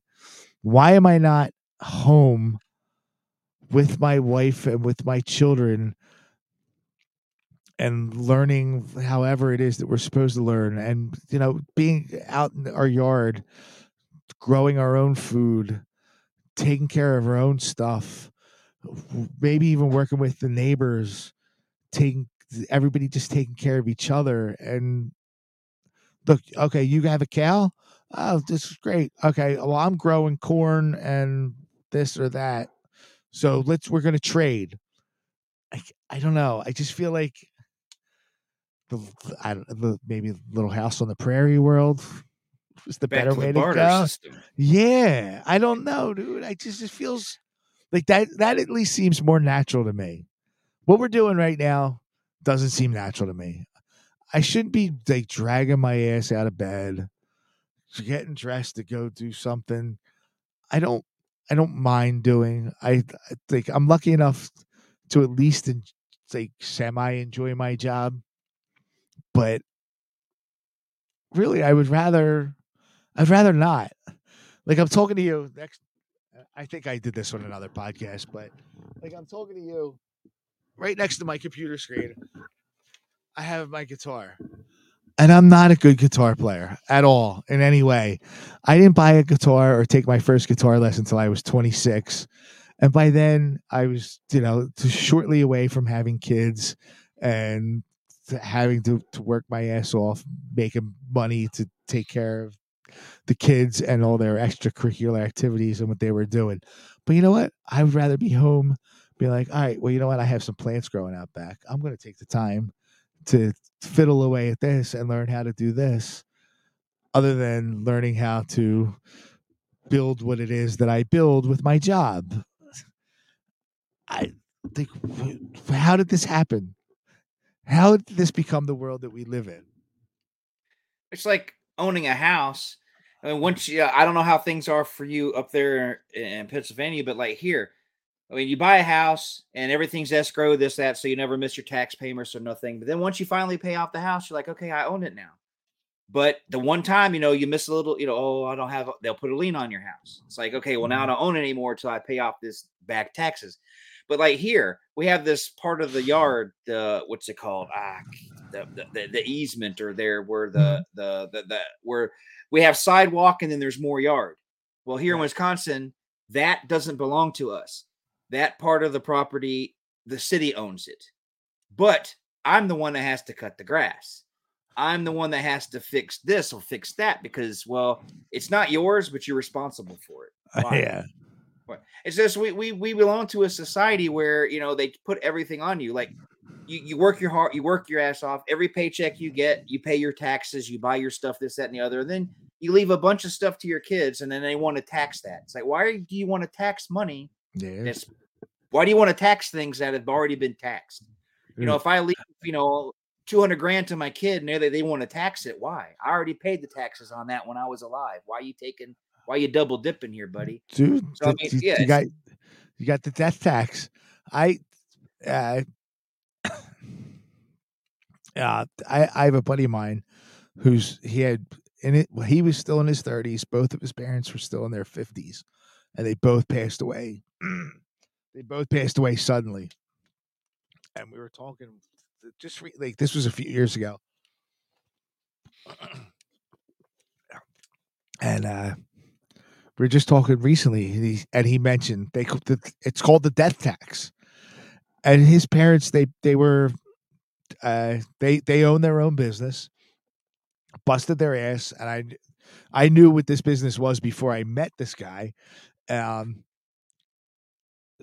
So they made their money, they paid their taxes, sold the business, had paid their taxes on the sale of the business, to have their wills written up so the two kids get their money, and then they both die suddenly, and they get money, but they have to pay a death tax. It's like, wait, whoa, what is going on here?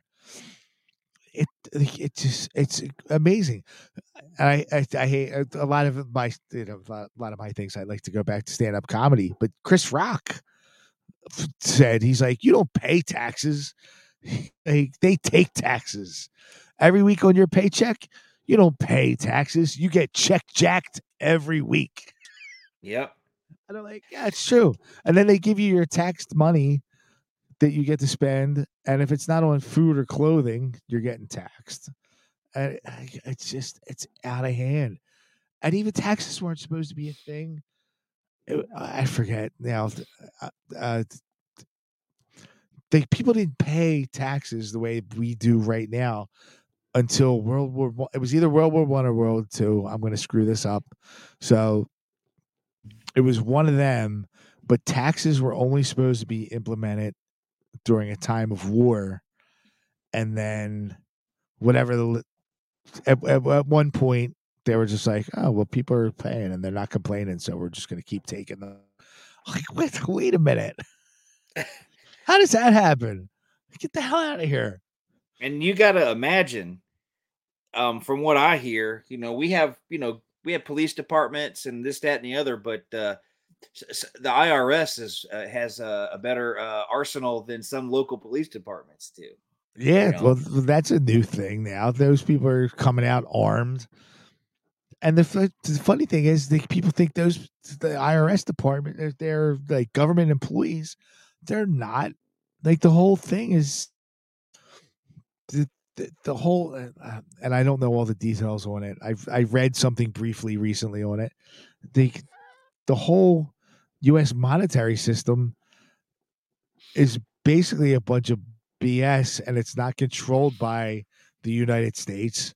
It's a whole separate company that handles it, and it just doesn't make sense. Yeah, the Federal Reserve is a private. The government has no. At one time, they did get rid of the Federal Reserve. I don't know if it was Thomas Jefferson. One of them got rid of it for a little while, but then it came back. There was a meeting that took place in Jekyll Island off the coast of Georgia, where J.P. Morgan, all these guys got together because they wanted to, the whole monetary system. There's this documentary I watched called Zeitgeist. And his documentary goes into all of that stuff. He starts off the documentary comparing all the religions and how they all have miracle births and they've all had the Great Flood and they've all had this, but they're all and then he brings it into the modern day where, and then he takes it off into, how the monetary system was created and why it was created. And, interest is what no one want, you get a loan from somebody, your buddy, hey, can I borrow $10? Oh yeah, here you go, $10. And then, a week later, you're like, oh, here's that $10 I owe you. Has your friend ever been like, well, actually, you owe me more than that because of interest? I mean, you'd be like, well, I'm not borrowing money from you no more. But it's like interest. It's like interest. Interest is what will kill you these days, like you were saying. And during COVID, they lowered the interest rates really, really low. Now they're back to being high, and it's like. I don't understand. That's what I'm saying. That's why I thought the whole COVID thing is just a big giant test. Because how could now it's back to 6% interest, 5-6% interest on a home, but during COVID it was down to like 2.7 or something. And it's like, why were you giving loans to people who probably weren't working? You know what I'm saying? Because no one was home. People, landlords couldn't wait for all that stuff to be over because they had piles and piles of evictions ready to go. And it's like, that's what I'm saying. I think it was just a big test that they screwed it up because you can't get the government to do anything right.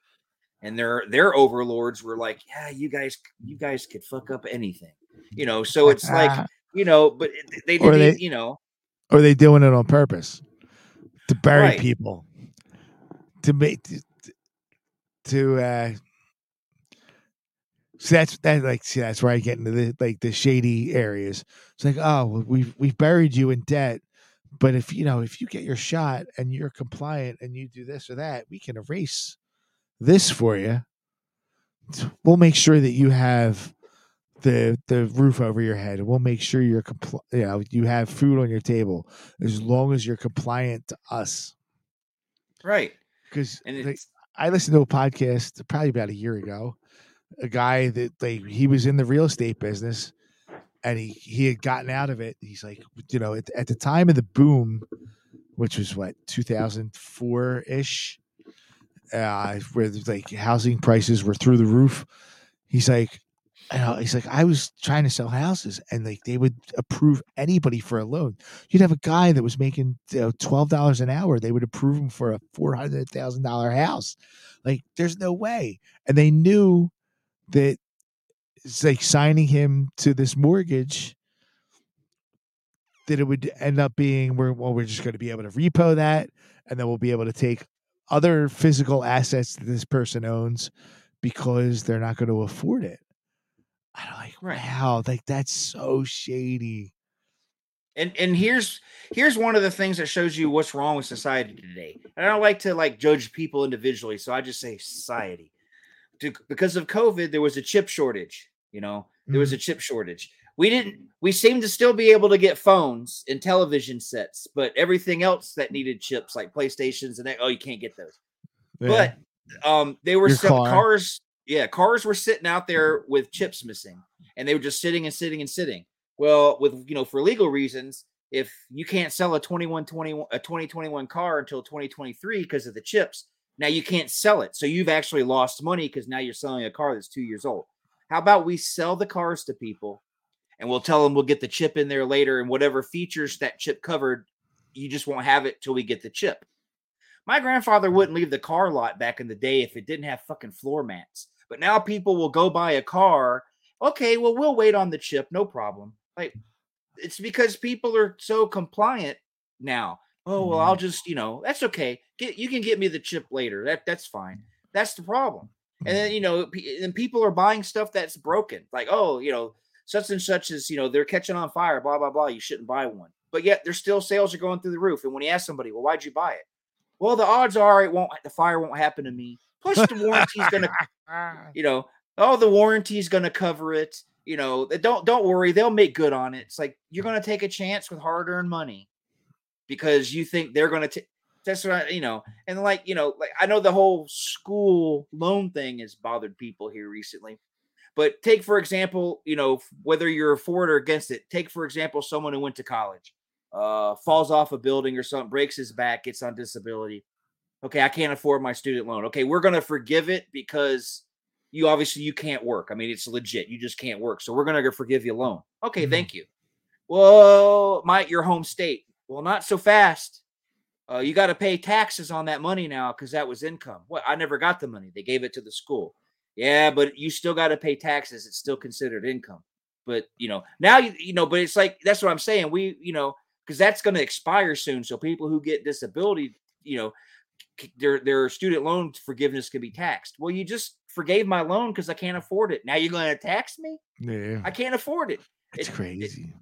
It's the biggest way to control us is financially.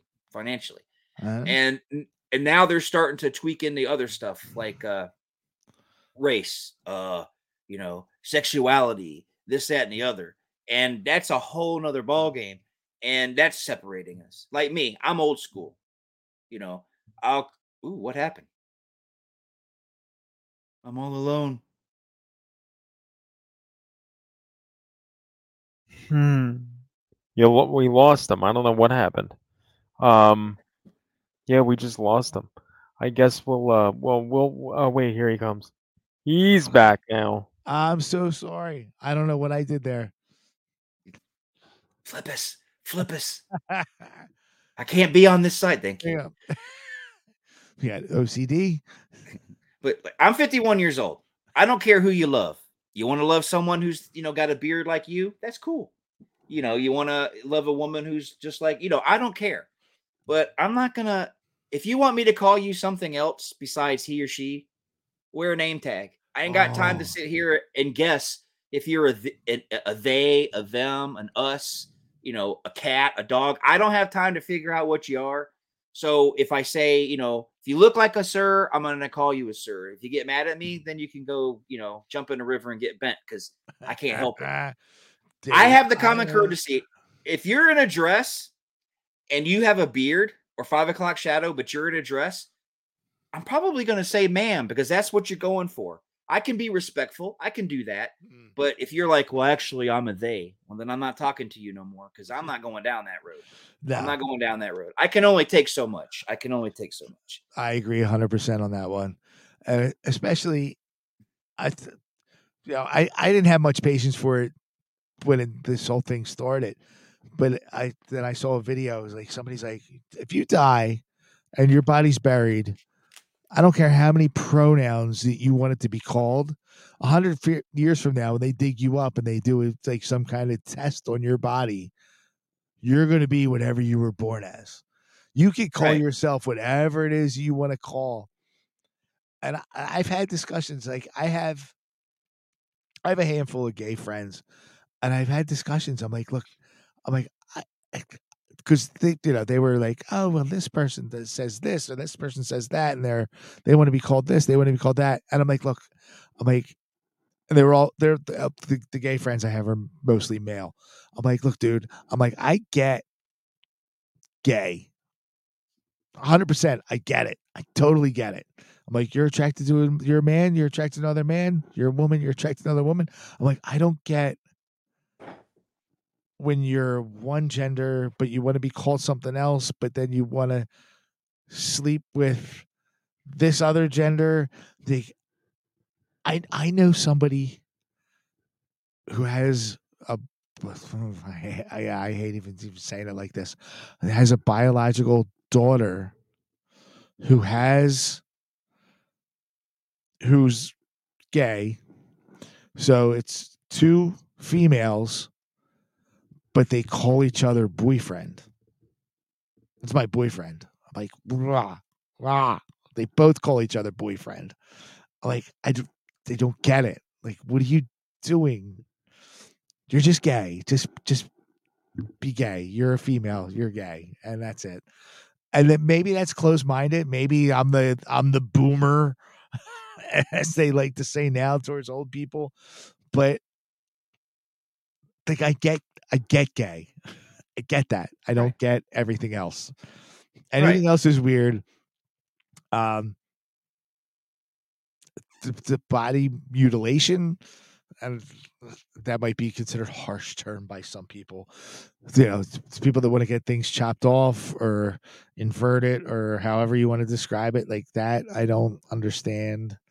Like, no, you're here. This is what you were given.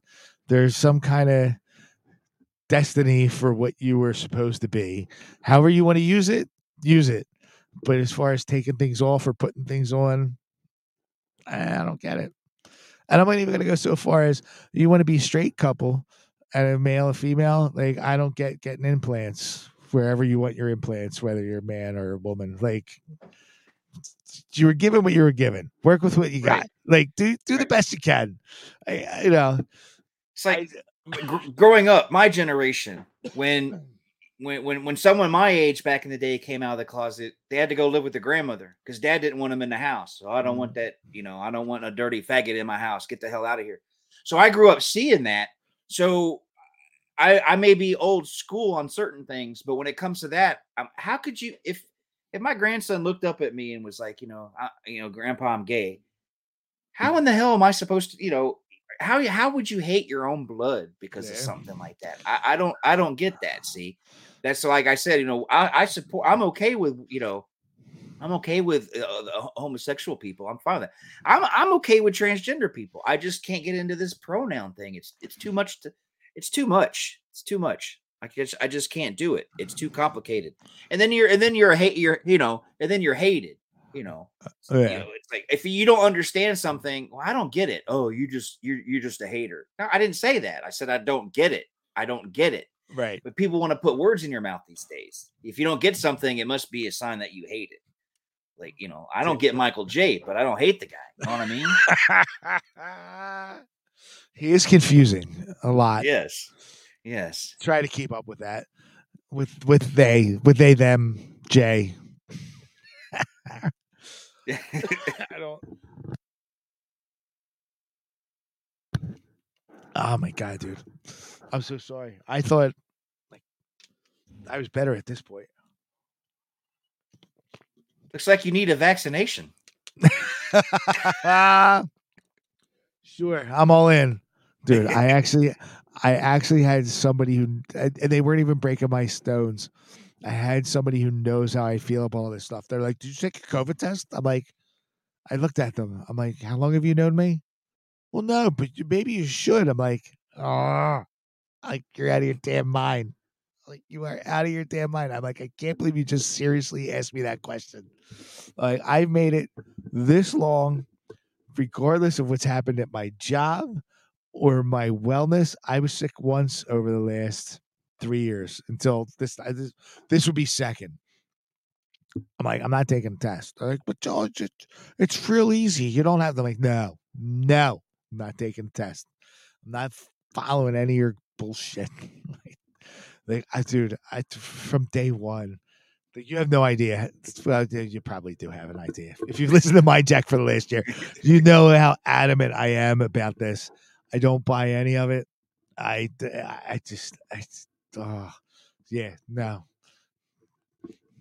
I've been able to refuse the test and haven't had to take. Dude, in my job. So when the world got weird initially, I had somebody from Human Resources call me. They're like, you have to stay home from work for the next. You were working with somebody that tested positive for COVID. I'm like, well, wait, why? Why do I have to stay home? I'm like, I didn't test positive for COVID. Well, you were within the close proximity of. They said they were within 6 feet of you. I'm like, I don't want to stay home. I'm like, I'm perfectly healthy. I'm like, I don't have, I'm not coughing. I'm not sneezing. I'm like, I got nothing. I'm like, I'm coming to work on Monday. They're like, you have to stay home. I'm like, am I getting paid? Yeah. I'm like, for the whole 2 weeks, you're telling me I have to stay home? Yeah. All right. I'll see you in 2 weeks. I'm like, yeah. If you're going to pay me, I'll stay at home. Sure. And I called my boss. It was the funniest thing. I called my boss. I'm like, yeah, am I supposed to? I'm like, I got the phone call on a Friday. I'm like, am I supposed to come back to work on Friday, or do I stay out that Friday and then just come back to work on Monday? He's like, I'm not sure. I'm like, just tell me when I'm getting paid for, dude. Like, I'm like, I'll come back right now. I don't know what to tell you. I'm like, I feel fine. I'm like, I'm at Home Depot right now. I'm getting the projects done around the house. He's like, don't tell me that. I'm not supposed to know that. I'm not sick. I don't know what to tell you. It's just weird how, you have to tell everybody you had to tell everybody your COVID status and if you tested positive or whatnot. But then, a year, but then there's HIPAA. Like, well, what's the point in HIPAA if I got to tell you I got COVID? But I thought my health was private. Why do I got to tell you anything? Dude, I fought that with the company I work for when they started that. They're like, well, we're going to make the shot mandatory. I'm like, HIPAA, Nuremberg. I'm like, I'm out. I'm like, I'm not getting the shot. I told a guy, and he technically this dude owes me $100. He's like, what are you going to do if they make you get it? I'm like, I'm going to retire. I'm out. I'm like, I'll find another job someplace else. Well, someplace else is going to make you. I'm like, I'm not doing it, dude. I'm like, you're out of your mind. I'm like, I'm not taking their experimental jab. And I went on, and the company never made us get it. They at the deadline, they were like, we're not. No, it's all off. We're not forcing you. I'm like, shit. So I went to the guy. I'm like, you owe me $100, dude. I'm like, I didn't get the shot. Well, they didn't force you. I'm like, you suck. They were right there. They knew they couldn't legally do it. It's like where my wife works. I was looking at when she just recently got hired at this new place, and I was going through their pamphlet and stuff, and I was like, there was stuff on there where you had to bring for your interview and your application and all that. You had to show them your proof of immunization. I said, do they still do that? She goes, no. I said, it must have been one of those situations where your HR was like, the higher ups like, why are we having an employee shortage? Because we have to ask them for their shot, and some of them don't want to get it, so we can't hire them. Oh, quit doing that. Quit doing that. You're hurting my wallet. When it came down to money, they all dropped it. A lot of places don't, the place where I work, they don't require it, but they do prefer sometimes you wear the mask because we transport people who go in for like chemo and go in for dialysis, and they're immune compromised, so they like for people to wear a mask. And it's like, that's cool, because whether you believe in COVID or whether you believe in this or that, there are germs and stuff you can give these people that would take them out in a heartbeat, because cancer, so yeah, I mean, out of respect, I mean, it's not even a COVID thing. I'll put on a mask because I got grandkids. I don't know what germs are floating around my house, and I don't want to be, I wouldn't be able to sleep at night knowing that, I killed somebody because, they got something, and, they were getting chemotherapy, and, their immune system was weak, and they died because my kid can't keep his fingers out of his nose. So I didn't want to, so yeah, I don't have a problem wearing a mask.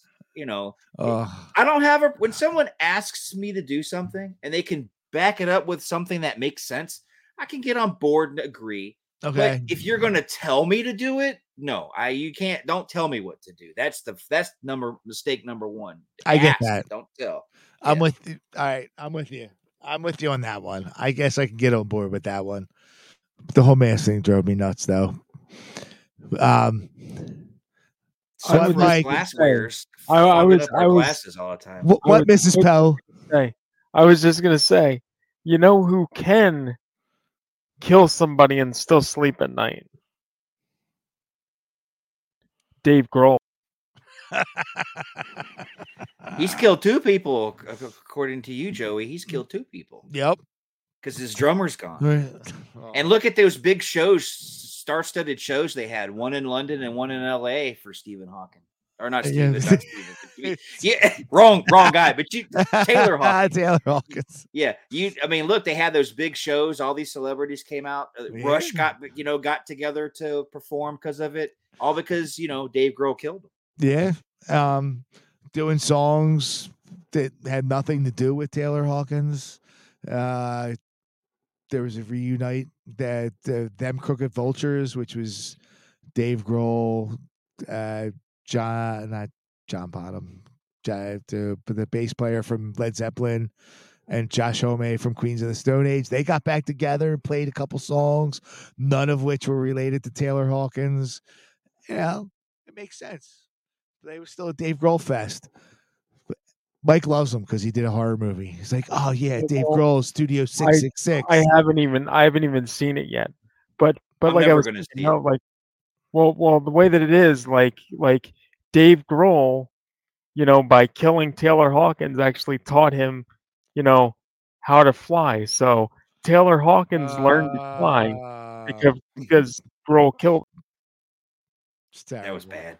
That was terrible. Yeah, it was. It was so no. Michael J. I mean, do better, Michael J. I'm still not 110% on board with your thought there, but it fits. It makes sense. But I'm still on the whole. Okay, with Taylor Hawkins, Taylor or Kurt, maybe he did do it. Maybe he did. With Kurt, to me, it's still Courtney Love. I mean, Frances Bean don't even care for Mom. So I mean, that tells you something. I think she was jealous of his stardom, and he hated the stardom. And I think she got mad, and I felt she killed him because all of a sudden whole albums were selling, and she was over on everything because her husband died, committed suicide. Poor Courtney Love. Let's give her. I don't think she pulled the trigger. I don't think. Oh no, I don't. but I think she knows who did, and I think it was a setup because she wanted to be. If he's gonna hate being famous, I won't. So fuck him, and I can go and be famous, and he can just die. I think she did it. I totally think she did it. I used to agree with that, but if you want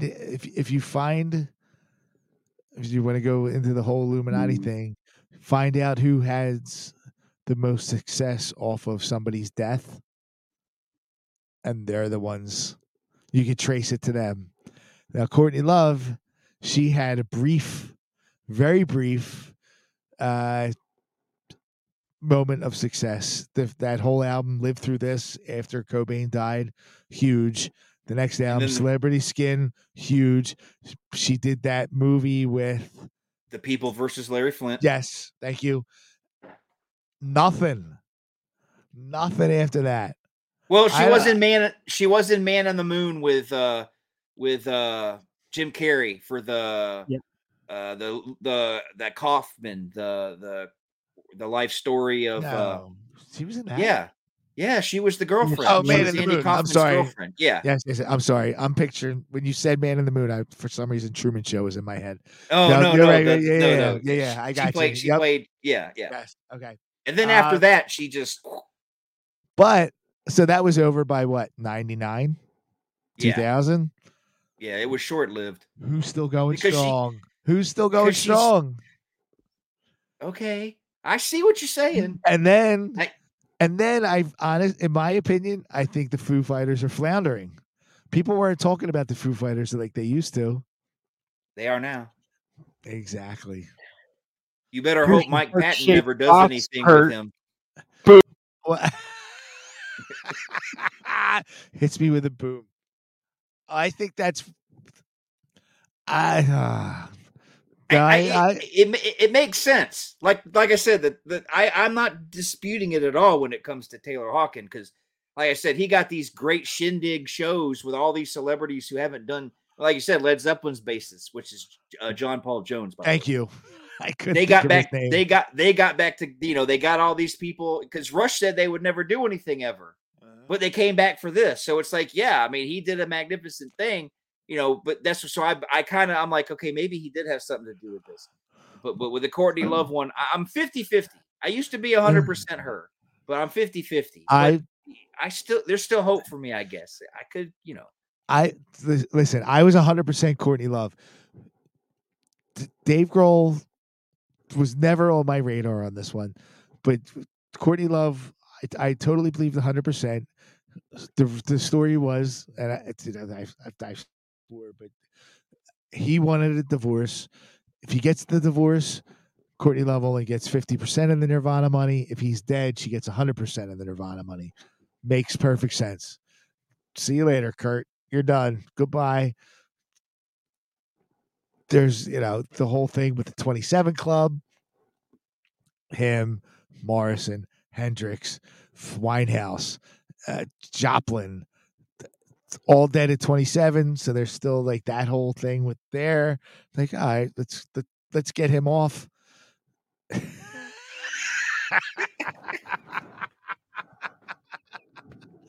I'm sorry for those of you that are going to be listening on the audio. Normal Cody just posted in the chat, Mike Patton killed Taylor Hawkins, and it was epic. Kurt Cobain. Yep. Or Kurt Cobain, sorry. He wanted it. He wants it all, but he can't have it. Man, I'm getting tired and a little drunk. I'm gonna have to wrap this up shortly. The whole thing with the suicide note, it was 75% of it was in one handwriting, which sounded like a retirement letter. The last quarter of it that turned it into a suicide note was in totally different handwriting. The top two handwriting analysis analysts in the United States said that I don't care how high or drunk or whatever somebody was, the handwriting for the first three quarters was not the same as the part that makes it a suicide note. So it was definitely, he definitely did not kill himself. Kurt Cobain did not kill himself. But as far as the motive, that could definitely be, left for some questioning. For years, like I said, I thought it was Courtney Love because it made the most sense. But you have to look at the success. Who's had the most success off his death? And it's Dave Grohl. Um, I've told this. I don't know if I've said this on the show. I know I've talked to Michael J or texted with Michael J about it. There was a tinfoil hat Sam Tripoli's podcast where they talked about Illuminati type stuff and the ritualistic sacrifice that people will do to gain success. And I was working at the time. I had like a small side gig. All I had, it was a packing facility. Like I just have to fill boxes with whatever people ordered for this small business near my house, just to earn a couple extra bucks for Christmas. So I was binging listening to podcasts at the time. And I'm like, I got to remember to go back to this. And I never went back to it. So I don't remember which episode it was. But on Tinfoil Hat, they were talking about how people are killed, murdered for somebody else's celebrity, fame, stardom, success, however you want to label it. And then when they were talking about it, there were different things. There were different things that were said referencing this stuff in regards to the Illuminati that triggered my thoughts towards I'm gonna forget the Foo Fighters album. I want to say it was the one from 2010 or 11, and I'm forgetting the name. So if you bear with me 1 second, I'm looking it up.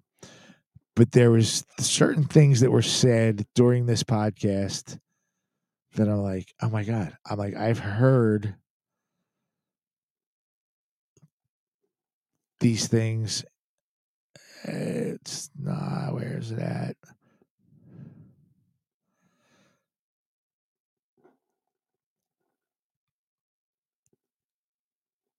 "2011, the Wasting Light album." There were certain things that were talked about and referenced. And like, I've heard these terms in Foo Fighter songs. And I'm like, I have to go back and listen to this. I have to just pay attention to this. And I never got back to it in time. So there's been times because Michael J thinks I'm out of my mind. And I'm like, I have to go back and listen. And I've like picked certain episodes because Tinfoil's up to like 500 episodes. And I know it was at least before the 200th episode, which still leaves a shitload of episodes to try to catch up on. So I'm like, oh my God. I've listened to like some shows at like 1.5 speed just to try to blow through it and be like, wait, was this the one I was listening to? Wait, was this the one I was listening to? And I'm like, I can't do it anymore. I can't do it. But I will. I don't know. One of these days I will find it. One of these days I will have the free time to listen and find what these things are. But they talked about with the Illuminati that reminded me of the Wasted Light album. And I'm like, oh my God. Like it was just like a light went off in my head. I'm like, it wasn't Courtney Love. It was 100% Dave Grohl. And again, he's had the most financial success off of his death. Not Courtney. Foo Fighters have been the biggest rock band for the last 25 years. And I'll be the one, I'll tell you right now, like I was a huge Foo Fighters fan up until roughly 2011. And not anything to do with this stuff, but I just thought they started, the song started waiting. The 2014, the Sonic Highways. And that was, then they had the documentary. It was like different episodes. It was at HBO. It was probably the last full album I listened to. I thought that album was part of the decline. That was part. Exactly. No one wanted them to go around to these classic studios and record these songs that no one liked. They didn't get any airplay. I think Sonic Highway is when they're like, okay, he's getting too weird for us. So that's what I think was the start of their decline. I agree. So what better way to get the public's attention than having the guy that was his best friend, the guy whenever they did interviews for Foo Fighters, it was always Dave Grohl and Taylor Hawkins. Taylor Hawkins he's dead now. Oh, he must have had a relapse. Guy didn't have a relapse. The same way Kurt Cobain would talk about how much he loved his daughter and how much his life meant to him for his daughter, and then he shoots himself in the skull. Get out of here. Taylor Hawkins would talk about his family the same way. And God, you know what? I think I'm going to start doing heroin again. Like he was clean for years, and it was a drug overdose. Oh, whoops, whoopsie. I'm not buying it, dude. I can't buy it. Dave Grohl put a biography. He did a book. He did a biography. Like no one bought it. I know one person that bought it. Of a ton of my friends are Foo Fighter fans. They're like, yeah, I don't give a shit. I'm over Dave Grohl. Dave Grohl's like he's just too much. It's overkill on Dave Grohl. Like out. One guy bought that book that I know of. And I don't even think it sold that well. Like I never saw anything or heard anything about that biography selling. Like no one gives a shit. And I think, and I'm not positive, I haven't checked it out because I didn't hear this until recently, but supposedly his mother died around the same time. And it was like, oh my God, poor Dave Grohl, he loses his best friend and his mom at the same time. It's like, really? Yeah, because Dave Grohl there was a series of documentaries on Paramount Plus where it was musicians and their mothers. And Dave Grohl and his mother did an episode of that. And I was always like, look, I love music to death, but I don't need to know about you and your mom's relationship. Just sing to me, damn it. I don't, it's like a lot of people were like, oh, I can't believe so-and-so said that. I'm never watching his movies again. Why? If the movie entertains you, it doesn't stop it. What do you sit there and stare at him and be like, I know what he said. I know what he said. I can't watch. I don't care what you say. You could tell me the worst thing in the world, but if I like the movie, I like the movie. Maybe I won't watch anything new you do, but I'm not going to throw away my movie collection because you spit on a nun or something. It's not like No, I agree with you. Say going to my beef and Michael J's beef with Kevin Smith. I will continue to watch what happened prior to reboot. But anything after, like Clerks 3, I'm like, ugh, this guy. Screw this guy. But I've loved Clerks 2, Mallrats, Chasing Amy for so long. I'm still going to love those movies. I'm not watching I'm not going to anything from this point on. I'm like, I'm over. I'm done. I'm out. But I mean, I still own K-Pack on my shelf back there, and he got a little touchy-feely with some people. Okay, fine, put him in jail, but the movie's still good. So, I'm not gonna. A little. It's probably a little bit more than a little, but I don't care. It's like I tell people, if you really care about what other people do, you might not go to the grocery store no more because you don't want to know what your cashier's doing. You might not go to the bank no more because you don't want to know what your teller's doing. Oh, yeah. I mean, are you going to get pulled over? I'm not taking that ticket. I'm not pulling over for you because you're this type. We can't. If someone is an entertainer and they entertain me, I don't. It's just me though. I mean, we're all different, but I just feel, like Jodie Foster. I think Jodie Foster is the biggest piece of shit on the planet, but I like Taxi Driver. I like her movies. She's a great actress, but as a person, I put her up there with Rosie O'Donnell. Don't give a shit. But I still like to throw in, there's no crying in baseball. I'll still watch that movie but it's got Rosie in it. But it's just I'm not going to throw away my whole life because someone's a dumbass. I mean, That's- it's just, you know, I see a glory hole. It's I got mean, that kid toucher Tom Hanks in it too. yeah. So it's like, I mean, I'm not going to throw, you know, I mean, I'm not a perfect person. I mean, so, you know, I can't, you know, like, you know, with me with conspiracy theories, if you're like, oh, this guy's too far out there for me, I don't want anything to do with him. Fine, then I'll just move along and find someone else to be friends with. It's just, you know, I'm not a big, you know, I don't like I'm not big into the cancel culture and all the wokeness going on. You know, I'm just not. It's, you know, I don't care, you know, when it comes to politics, they're both evil, corrupt. It doesn't matter whether, you know, I don't like Biden. I don't like Pelosi. I didn't like Trump. I don't like, you know, I didn't like Newt Gingrich. It's like, I don't care, you know. Nice. So Thank God, dude. That's what I want to hear.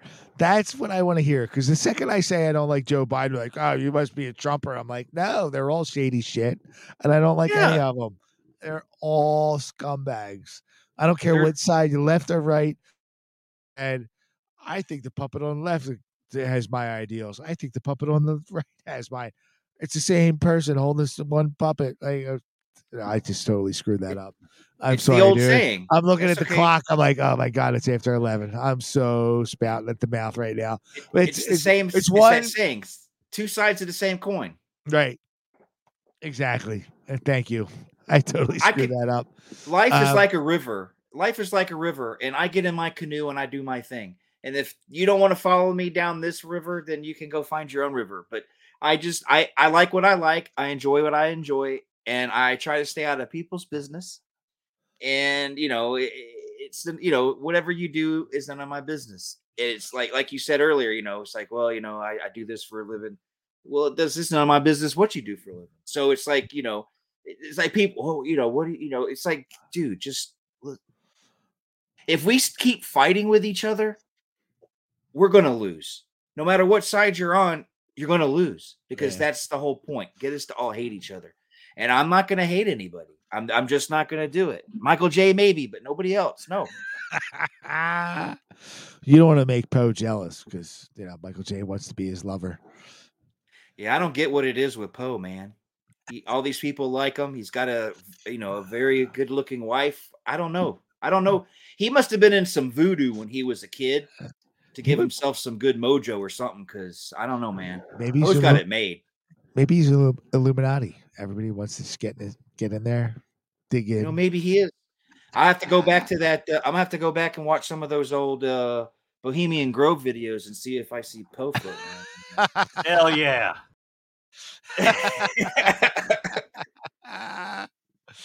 All right, Paul. I gotta wrap it up. It's like an hour past my bedtime. I did want to say a couple things. One, now I will make a mental note. If I ever if I want Joey T to listen to my show, don't do any Foo Fighters albums. I make that a mental note. For two, I've been dying. I bought Judgment Night. You saw I bought it. I haven't watched it yet because I'm waiting till it gets closer. I still want to do that with you. Do the movie and the soundtrack. Do them both. Not just one or the other, both. I mean, I'm sitting here right now hearing that do you played yourself all at the beginning. You know, oh, yo kid, what's up? You know, and such a great song. They're showing this. I love. I remember this clear as a bell. It says Chicago, Illinois. But if you watch them when they zoom in, there's a palm tree behind one of the houses. So the editing was very poor. It wasn't good. Right. But it's a great movie. But I've like, so maybe in February or something, we could figure something out so I can watch the movie, but we should do both, you know, do it, you know, do a special audio, you know, so we can talk about the movie and talk about this. Cause like you said, I think I love soundtracks. I know Cody, Normal Cody loves soundtracks too, but I think Judgment Night was one of the best movie soundtrack combinations. You had the rap, you had the rock. It was a good. I don't care what anybody says. Judgment Night is a freaking awesome movie. Oh my god, it's one of the greatest. Right. So I still want to do that with you. I do do that with you. Okay, I'm all on board. All on board for that one. I think. All right. Yeah. No, all right, I'll save it. No, I'm not gonna even say. I might Yes. have told you about it, but I'm done. I'm not done. Yeah. Don't because Save it it's for that episode. Yes. Because like I said, we can do it. We'll. I got everything for my show planned out for this month and the beginning of January, but Okay. maybe in February something, because I know you have a life too, so we have to fit it into both of our lives. But it's also we got to get Michael J to help us out because it's going to be done. I'd have to do it differently because you can't just come over to my house and sit next to me and do the show. So we're going to need Michael J to help us. That would be a bit of a commute, but yeah, dude. Oh my Yeah. god, that would be so much fun. Yeah, one of my all-time favorite movies, one of my all-time favorite soundtracks. I think we would have a killer time doing that episode. Yeah, you're just another victim, kid. You're just another victim. See, I know what I'm going to be listening to on the ride to work tomorrow. It's an awesome. It's awesome, man. How can you beat it?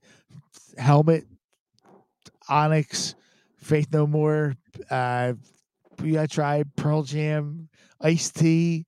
You can't beat the comedy. Slayer is on there. Yeah, I know. It's the movie and the soundtrack complement each other so good. I want to, when we're all extinct, I hope aliens come and land and they find my house and they find the movie and the soundtrack laying next to each other and they like take it back to their planet and they think it's like, screw The Godfather and Gone with the Wind. We have Judgment. That's how much I think the movie is that good. I mean, I think, if nobody's ever seen it or heard the soundtrack, they need to.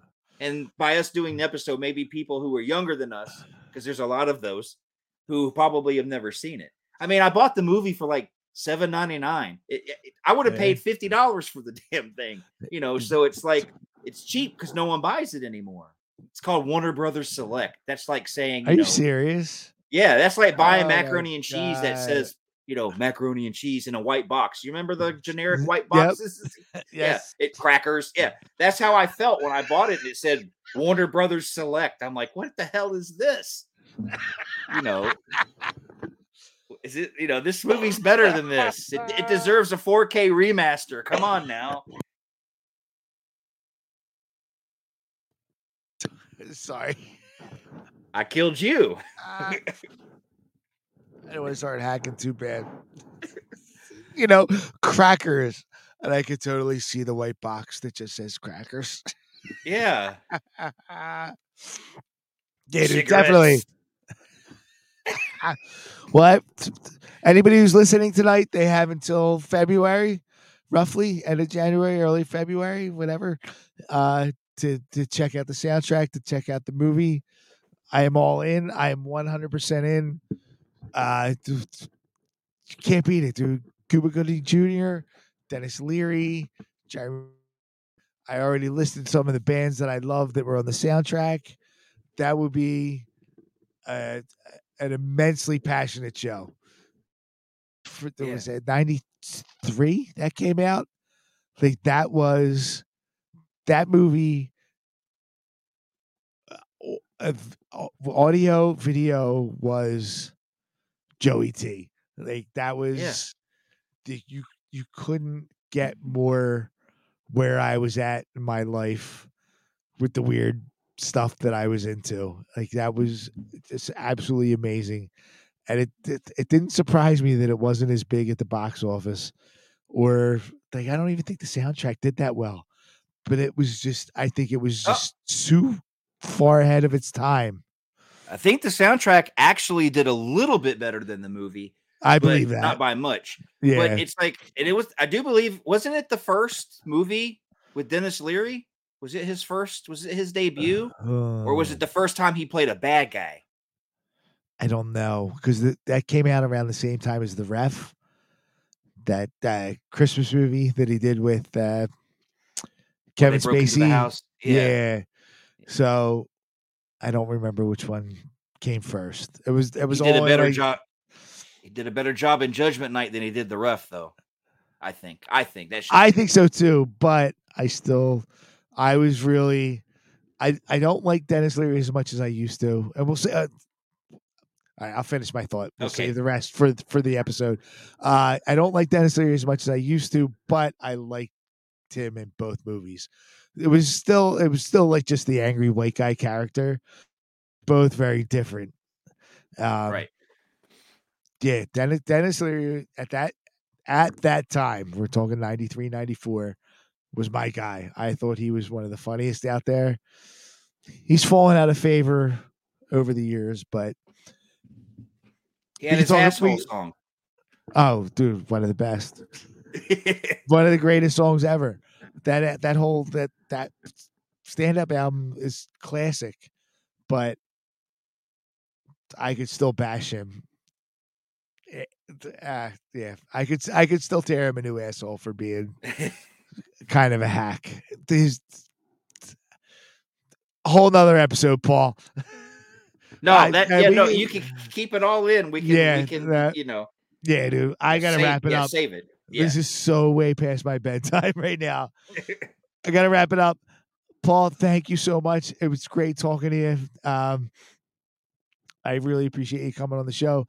I'd love to have you back. I think there's way more crazier, more sinister stuff that we can get into. I feel like we just kind of scratched the surface tonight, but this is great. For the first time doing a show together, I had a great time tonight, dude. I really appreciate you doing this. Well, thank you for having me. All right, everybody. Thank you for tuning in. Oh my God. I think this might be the longest episode of Mind Jack. We're about to clock in at 3 hours. I'm just going to babble on for a minute. Michael wait. J., I'm sure you're still there. If you want to pop in with your Poe hat. There you go. What's up, handsome? Here. There you go. Oh, boy. Oh my gosh. Playing with it? That's what I, yeah. Oh, I can do it. yeah. Mine's bigger than yours, though, Michael. Yeah, J. Mine's I bigger. know. You get the two stroke. That's not his Yeah. first time he's heard that. All right, we broke the. Everybody, thank you very much for tuning in to Mind Jack. We love you all. Producer Mike Poe, Paul Rasso, Grandpa the Nerd. Hey, so many aliases I can't keep up. Peace out.